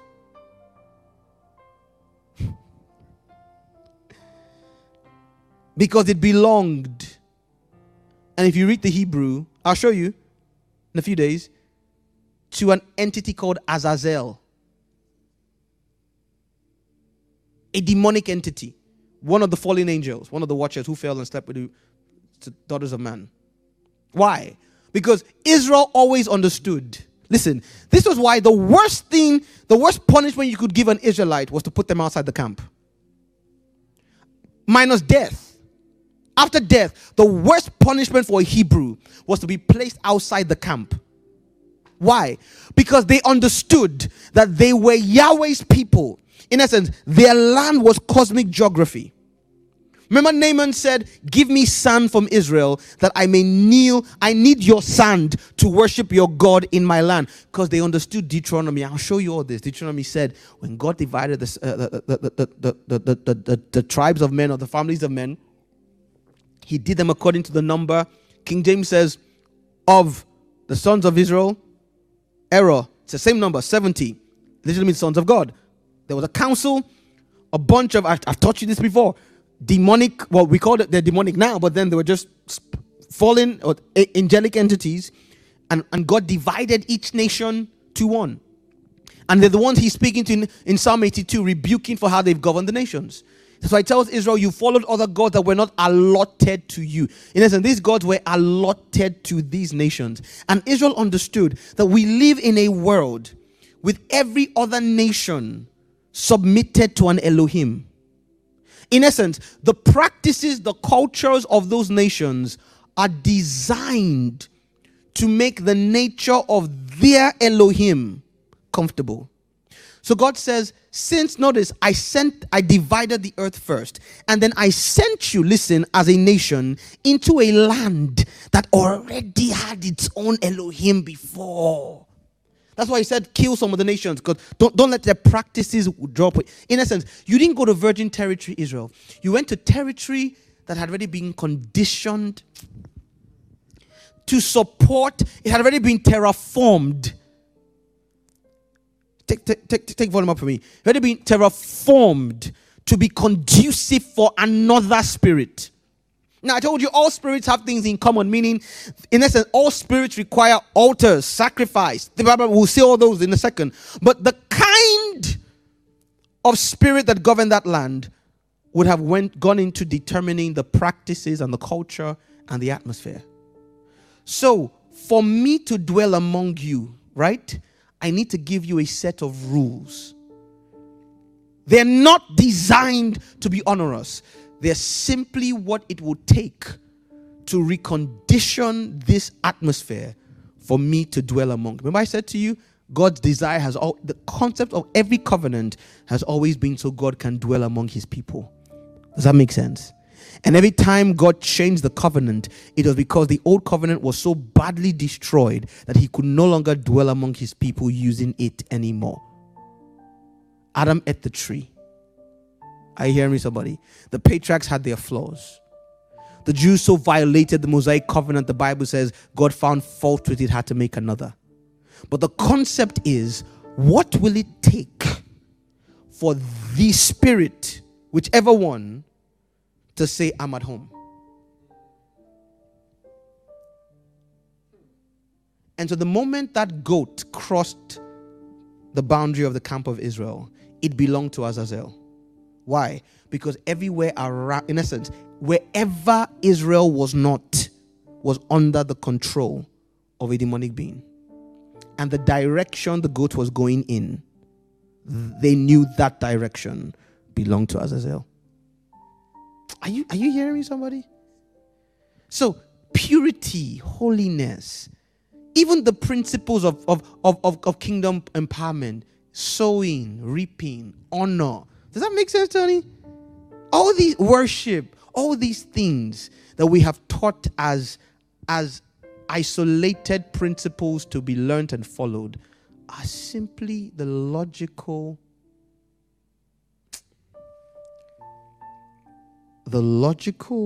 consequence of the fact that we have been asked to proskuneo a spirit. These principles work across the board with all spirits. You go to a Sangoma for money, he will ask for two things: a sacrifice, and he will command you to give money away. Because to prosper, you need two things: a sacrifice and generosity. The sacrifice is what you give to the Spirit. Generosity is what you give to other men. It's the same principle in church. Y'all are quiet. Talk to me tonight. Same principle. You must sacrifice and you must be generous. That's why they throw parties. Some of them have mistresses not because they're sexually promiscuous. They need people to bless. And some silly women, the Bible calls them laden with lusts, you become the means by which an occultist satisfies his spirit's instruction to be generous. And you wonder why there are issues in your life as a result of that generosity. Or silly men, because these days there's sugar mummies too. They've always existed, but there's more of them. Colin, they call it Sarah. Oh, you guys have that word too? You do, because it is for a spirit to bless you. You must sacrifice to it, and you must concede. Generosity is the means by which you make room for more. Generosity is you telling the Spirit more. And the more generous you are, you're informing the Spirit, I'm spending this thing faster than you can give it. So the Spirit begins to pump out more. Your sacrifice is your borehole. Your generosity is your tap. Are you hearing me? All spirits work that way. Now, the who determines what kind of sacrifice and what kind of generosity. So Yahweh wants a particular type of sacrifice. It starts with the Levitical tithe. It came long. I was reading Galatians this morning, right? The Bible says about faith and righteousness that the righteousness of Abraham that came long before the law cannot be invalidated by the law. The concept of faith. We like that. We claim that, don't we? We say that, yes, Abraham believed God. And we quote Galatians chapter 3 and chapter 4, right? That because that happened before the Mosaic law has no authority over it. Well, tithing too happened before the Mosaic law. How come you want to take salvation by faith, which you should, as being before the Mosaic law, but you want to leave tithing out? Hello? It's a principle. So you see, it's the same sacrifice. Shango wants your youngest child because he's a wicked god. That's the sacrifice he wants, right? Notice, the two Elohims want to sacrifice. This one wants another human being to die to satisfy him. This other one wants one, the sacrifice of your life, and two, your money, which is a symbol of your life. In essence, since you can't physically put yourself on an altar and burn yourself and please Yahweh, when you put the money on the altar, or the goat in the Old Testament, you've put the hours of your life you worked for it. So they're both requiring a human sacrifice. One has modified his expectation to preclude murder. The other one wants you to be a murderer. Then they both ask you to be generous. This one says, I want you to take 5 mistresses and give them all the money they want, while your wife is at home having not done her hair in months, begging you for money to feed your children. Have you seen men like that? You think they are stupid? That a man is tormenting his family financially. I'm delivering somebody. While he is, I'll change your life. He's changing the life of strange women. It's an instruction. Why? Because that spirit hates marriage. Does that make sense? That spirit is anti-Yahweh. That spirit wants to defile human society. So the spirit will not allow, in some cases, not all, the spirit is saying, you can't use my money on that woman, but I want you to use it on 10 other ones. But then Yahweh says, both spirits say you must be generous. But Yahweh then says, a man who cannot provide for his own house is a vagabond, is worse than an infidel, and has denied. In essence, he's saying, if you have money and your family is suffering, I don't count you as a Christian. You see how the who comes into it. But notice, the who must first travel through the what. And that's why we will spend the first week or so of this journey dealing with what God is. God is spirit. Stand with me tonight. And therefore, they that worship him, that proskuneo him, they that live their lives as a living sacrifice to him, must do it, Tony, in spirit. I'll show you this week that this is why the Bible says there is a spirit in man. And it is the breath of the Almighty. For instance, we'll talk, Tony, about how spirits speak before we're done. Many of you will know now why you thought you heard God and it wasn't God. A spirit spoke to you.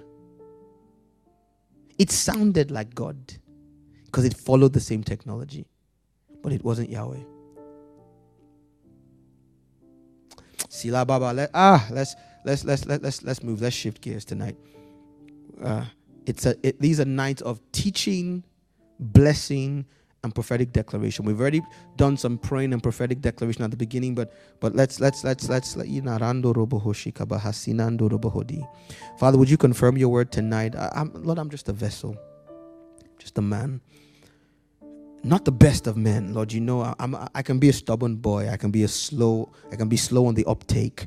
It's taken me almost 33 years of walking with you to get here. Many got here in 3 years. The apostles got here in 3 years or more. They got further. But thank you for the privilege to be your mouthpiece. Now, Lord, not because of me, but in spite of me, would you manifest your glory tonight? With the reality that you are a spirit, that you are spirit, I enforce it on every life or situation and every relationship with you. I pray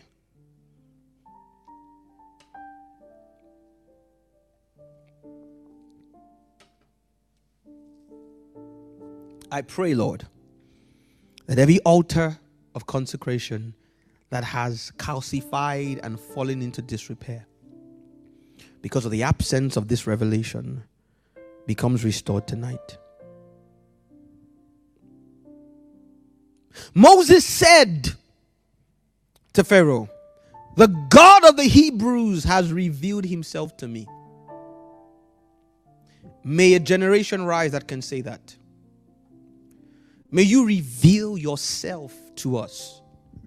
May you redisciple us according to your curriculum. And may we begin by understanding that you are spirit. First of all, we must proskuneo you by our lives, and that you are not human. You are not earthly. You are not as we have been taught about other human beings by experience. Open the heavens and pour out that glorious dimension of experience over these next few weeks in our personal lives till it becomes a reality.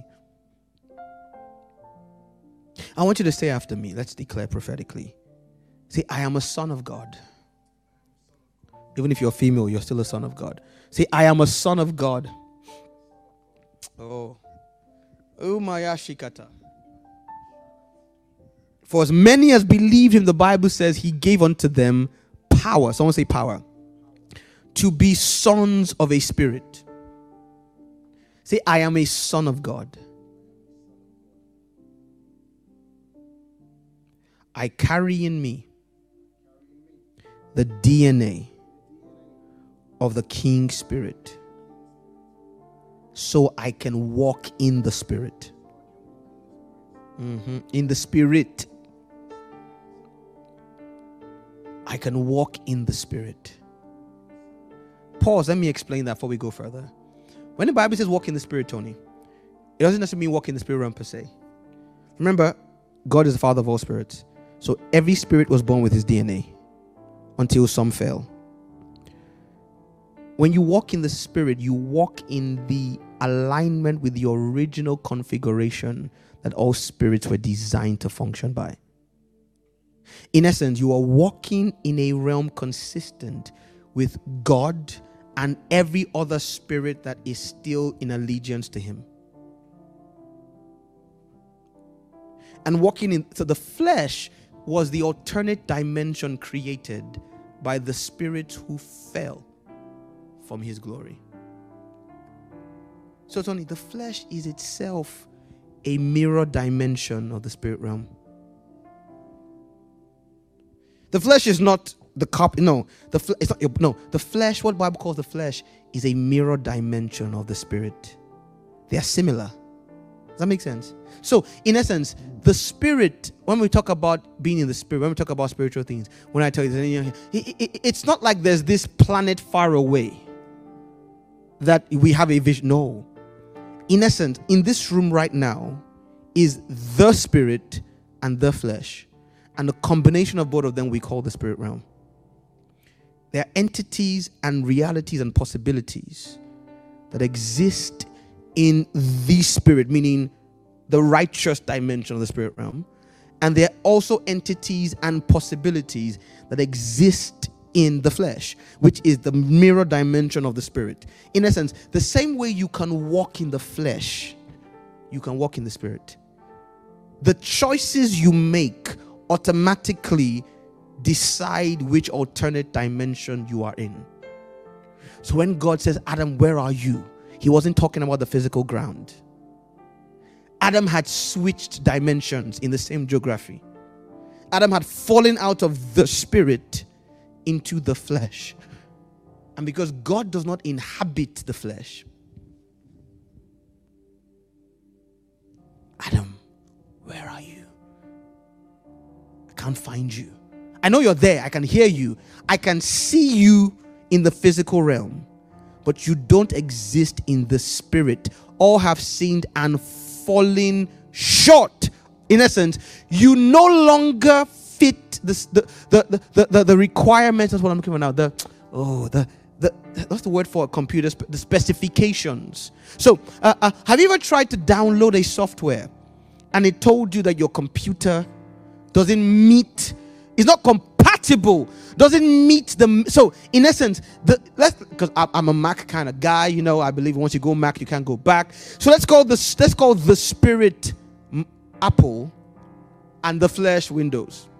Now you can flip it in your mind if you want, but for me, the spirit is Apple because I'm an Apple kind of guy, especially with my computers. There are things that run on both computers, right? There are Google Chrome will run on both.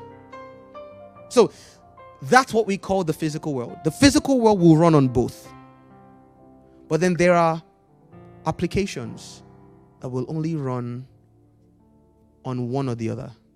Secondly, even in Apple, there are some softwares that will not run on Sierra that you need Big Sur or above. What's the latest one now? I forgot the latest Apple, whatever.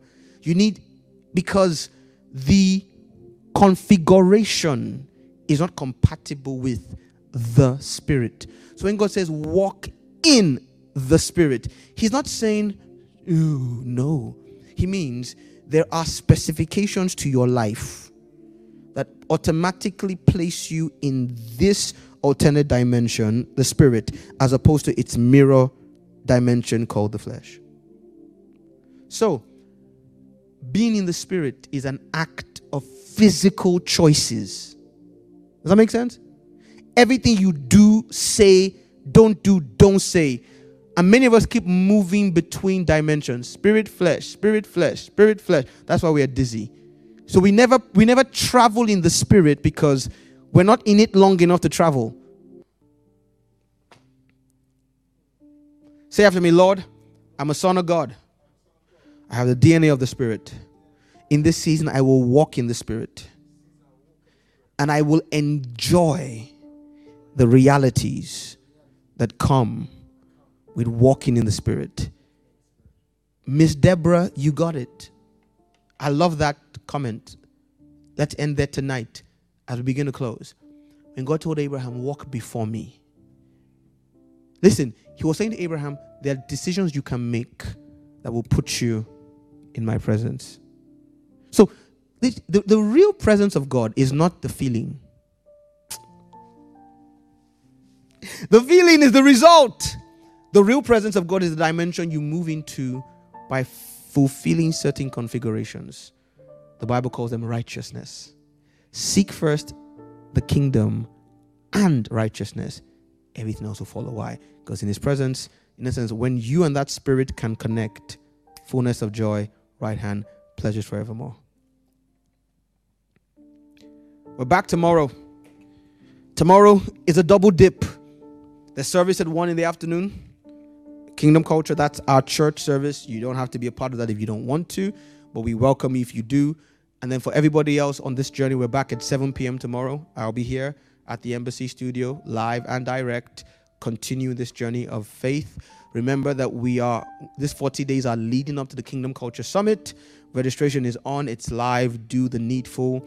Also, if you want to be financially invested, if you believe that this altar is one of the altars where Yahweh would have you place your sacrifice, whether it's a regular sacrifice, a tithe, an offering, or it's a one-off gift, it's a gift of gratitude to what God has done through this platform in your life. The details are on your screen. If you want to go a step further, Chrissy, the email, if you want to go a step further and let us know that you would like to be a financial partner with us, in essence, you want to on a regular basis be, whether it's a $5 a month or $5 million a month, as God leads you and you're able and instructs you. Or in addition to financial partnership, you can also be a part of the Kingdom Builders platform by being a prayer partner. You commit to praying regularly, not once in a year, not once in a few months, regularly for what God is doing in and through us as a ministry platform. Then that can also get you into that forum as well. And finally, your sacrifice. You say, I don't have money and I can't pray, but I can give my skill, I can give my time, I can volunteer. We would love to have you on board as well. So send us an email at contact@kculture.org. It is 9 o'clock. I promised you would end at 9, and we just about did it. See you tomorrow at 7 p.m.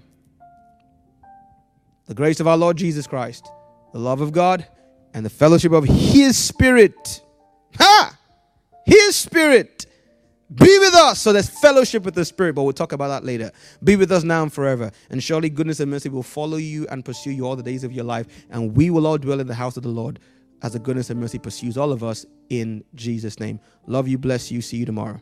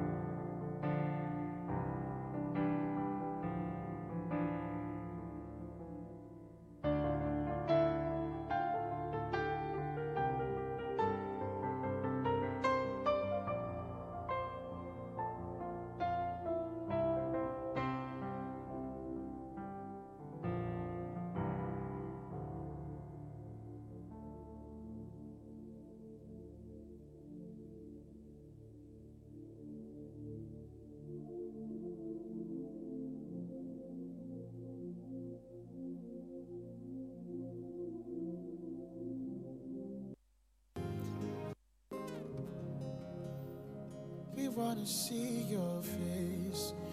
Oh, yeah. Jesus, how beautiful you are.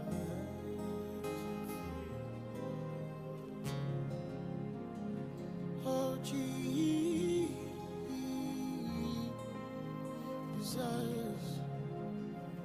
thank you for loving us. Thank you for saving us. Thank you for loving us. We remember where you got us from. My love, my keeper. Yes, Lord. You are our lover, our keeper. Jesus. Just remember, I love him, I keep her. You picked us from the miry clay. I love him, I keep her.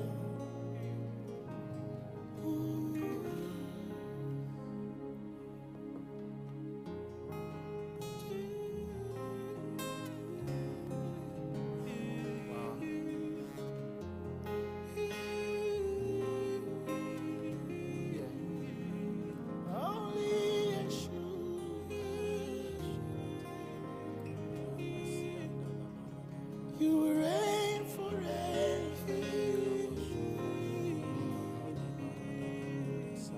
Holy Yeshua.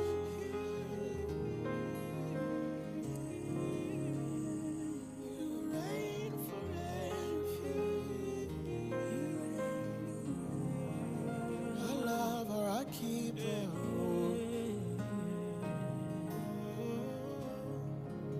I love her, I keep her. Oh yeah,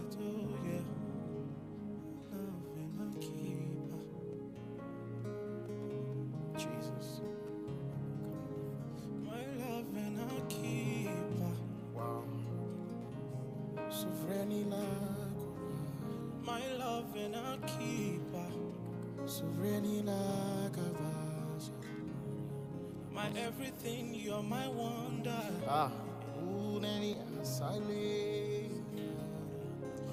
My love and I keep her. My everything, you're my wonder.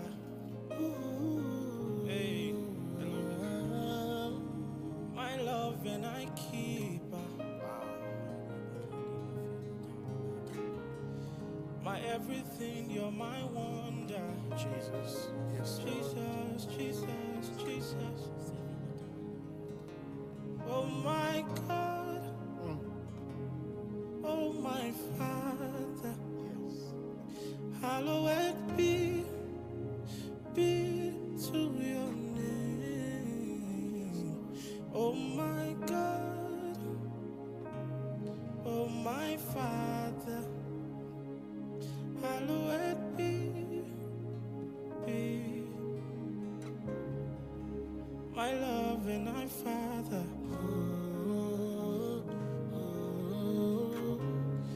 My everything, you're my wonder.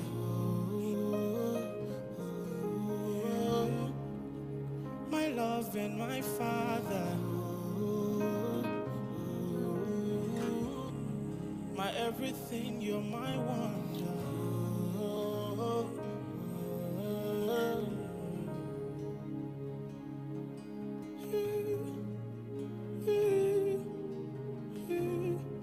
Yes, Lord.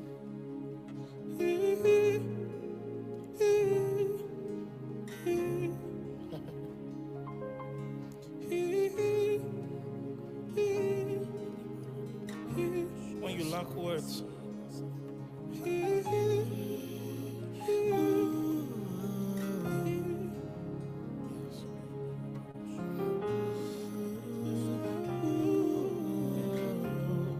hey, hey, yes,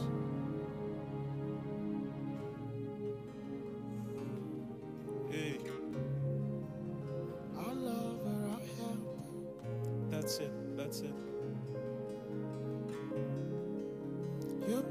beautiful to us. Hey. The object of our affection. We've come to pour our love on you. On you.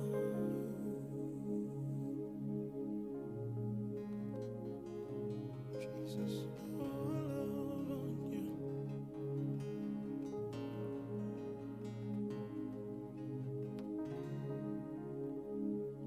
Pour love on you. Yes, Lord. Pour my love on you. Forever. Pour my love on you. Forever. Pour my love on you. Forever. Take all the glory in all of this, Lord. Pour my love on you. On you, on you. You deserve every love on you. With this very breath, you deserve every love on you. With this very breath, we'll praise you. You deserve every praise. It is your breath in our lungs, oh. You deserve all our worship. It is your breath in our lungs, oh. You deserve every honor given to you. It is your breath in our lungs, oh. You deserve every worship given to you. It is your breath in our lungs, oh. You deserve, yeah. You deserve, you deserve every love poured on you. You deserve, yeah. You deserve every worship given to you. You deserve every praise given to you. I love our keeper. Hey, you're my everything, I wonder. Object of my affection, yes you are. You are. My lover, my keeper.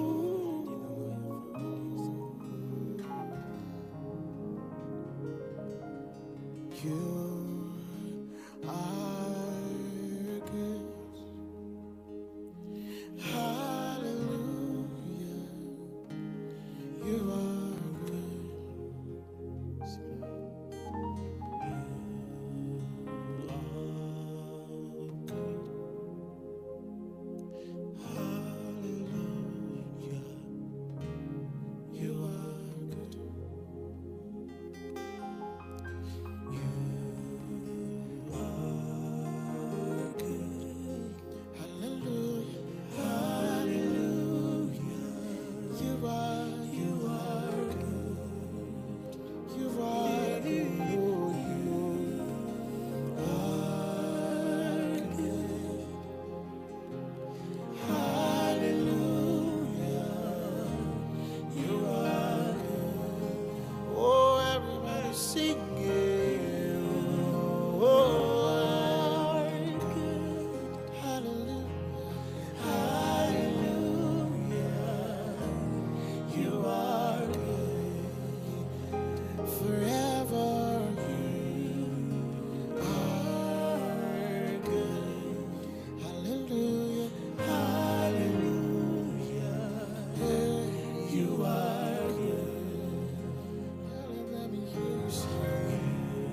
You are good. Oh, hallelujah. You are good.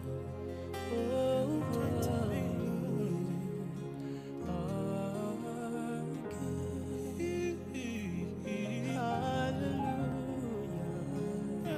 Oh, you are good. That's it. Oh, hey. You are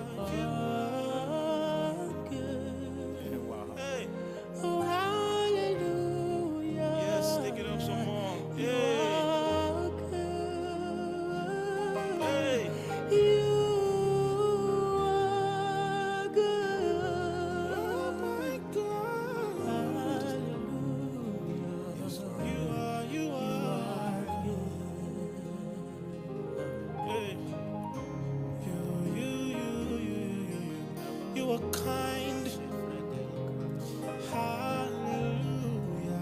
I know, say you are kind. Kiki manana lisia. You are selfless. Hallelujah. You are kind. You are good. Hallelujah. You are good. You are merciful. You are good. Hey. Hallelujah. You are good. Merciful Father, you are. You are good. Hallelujah.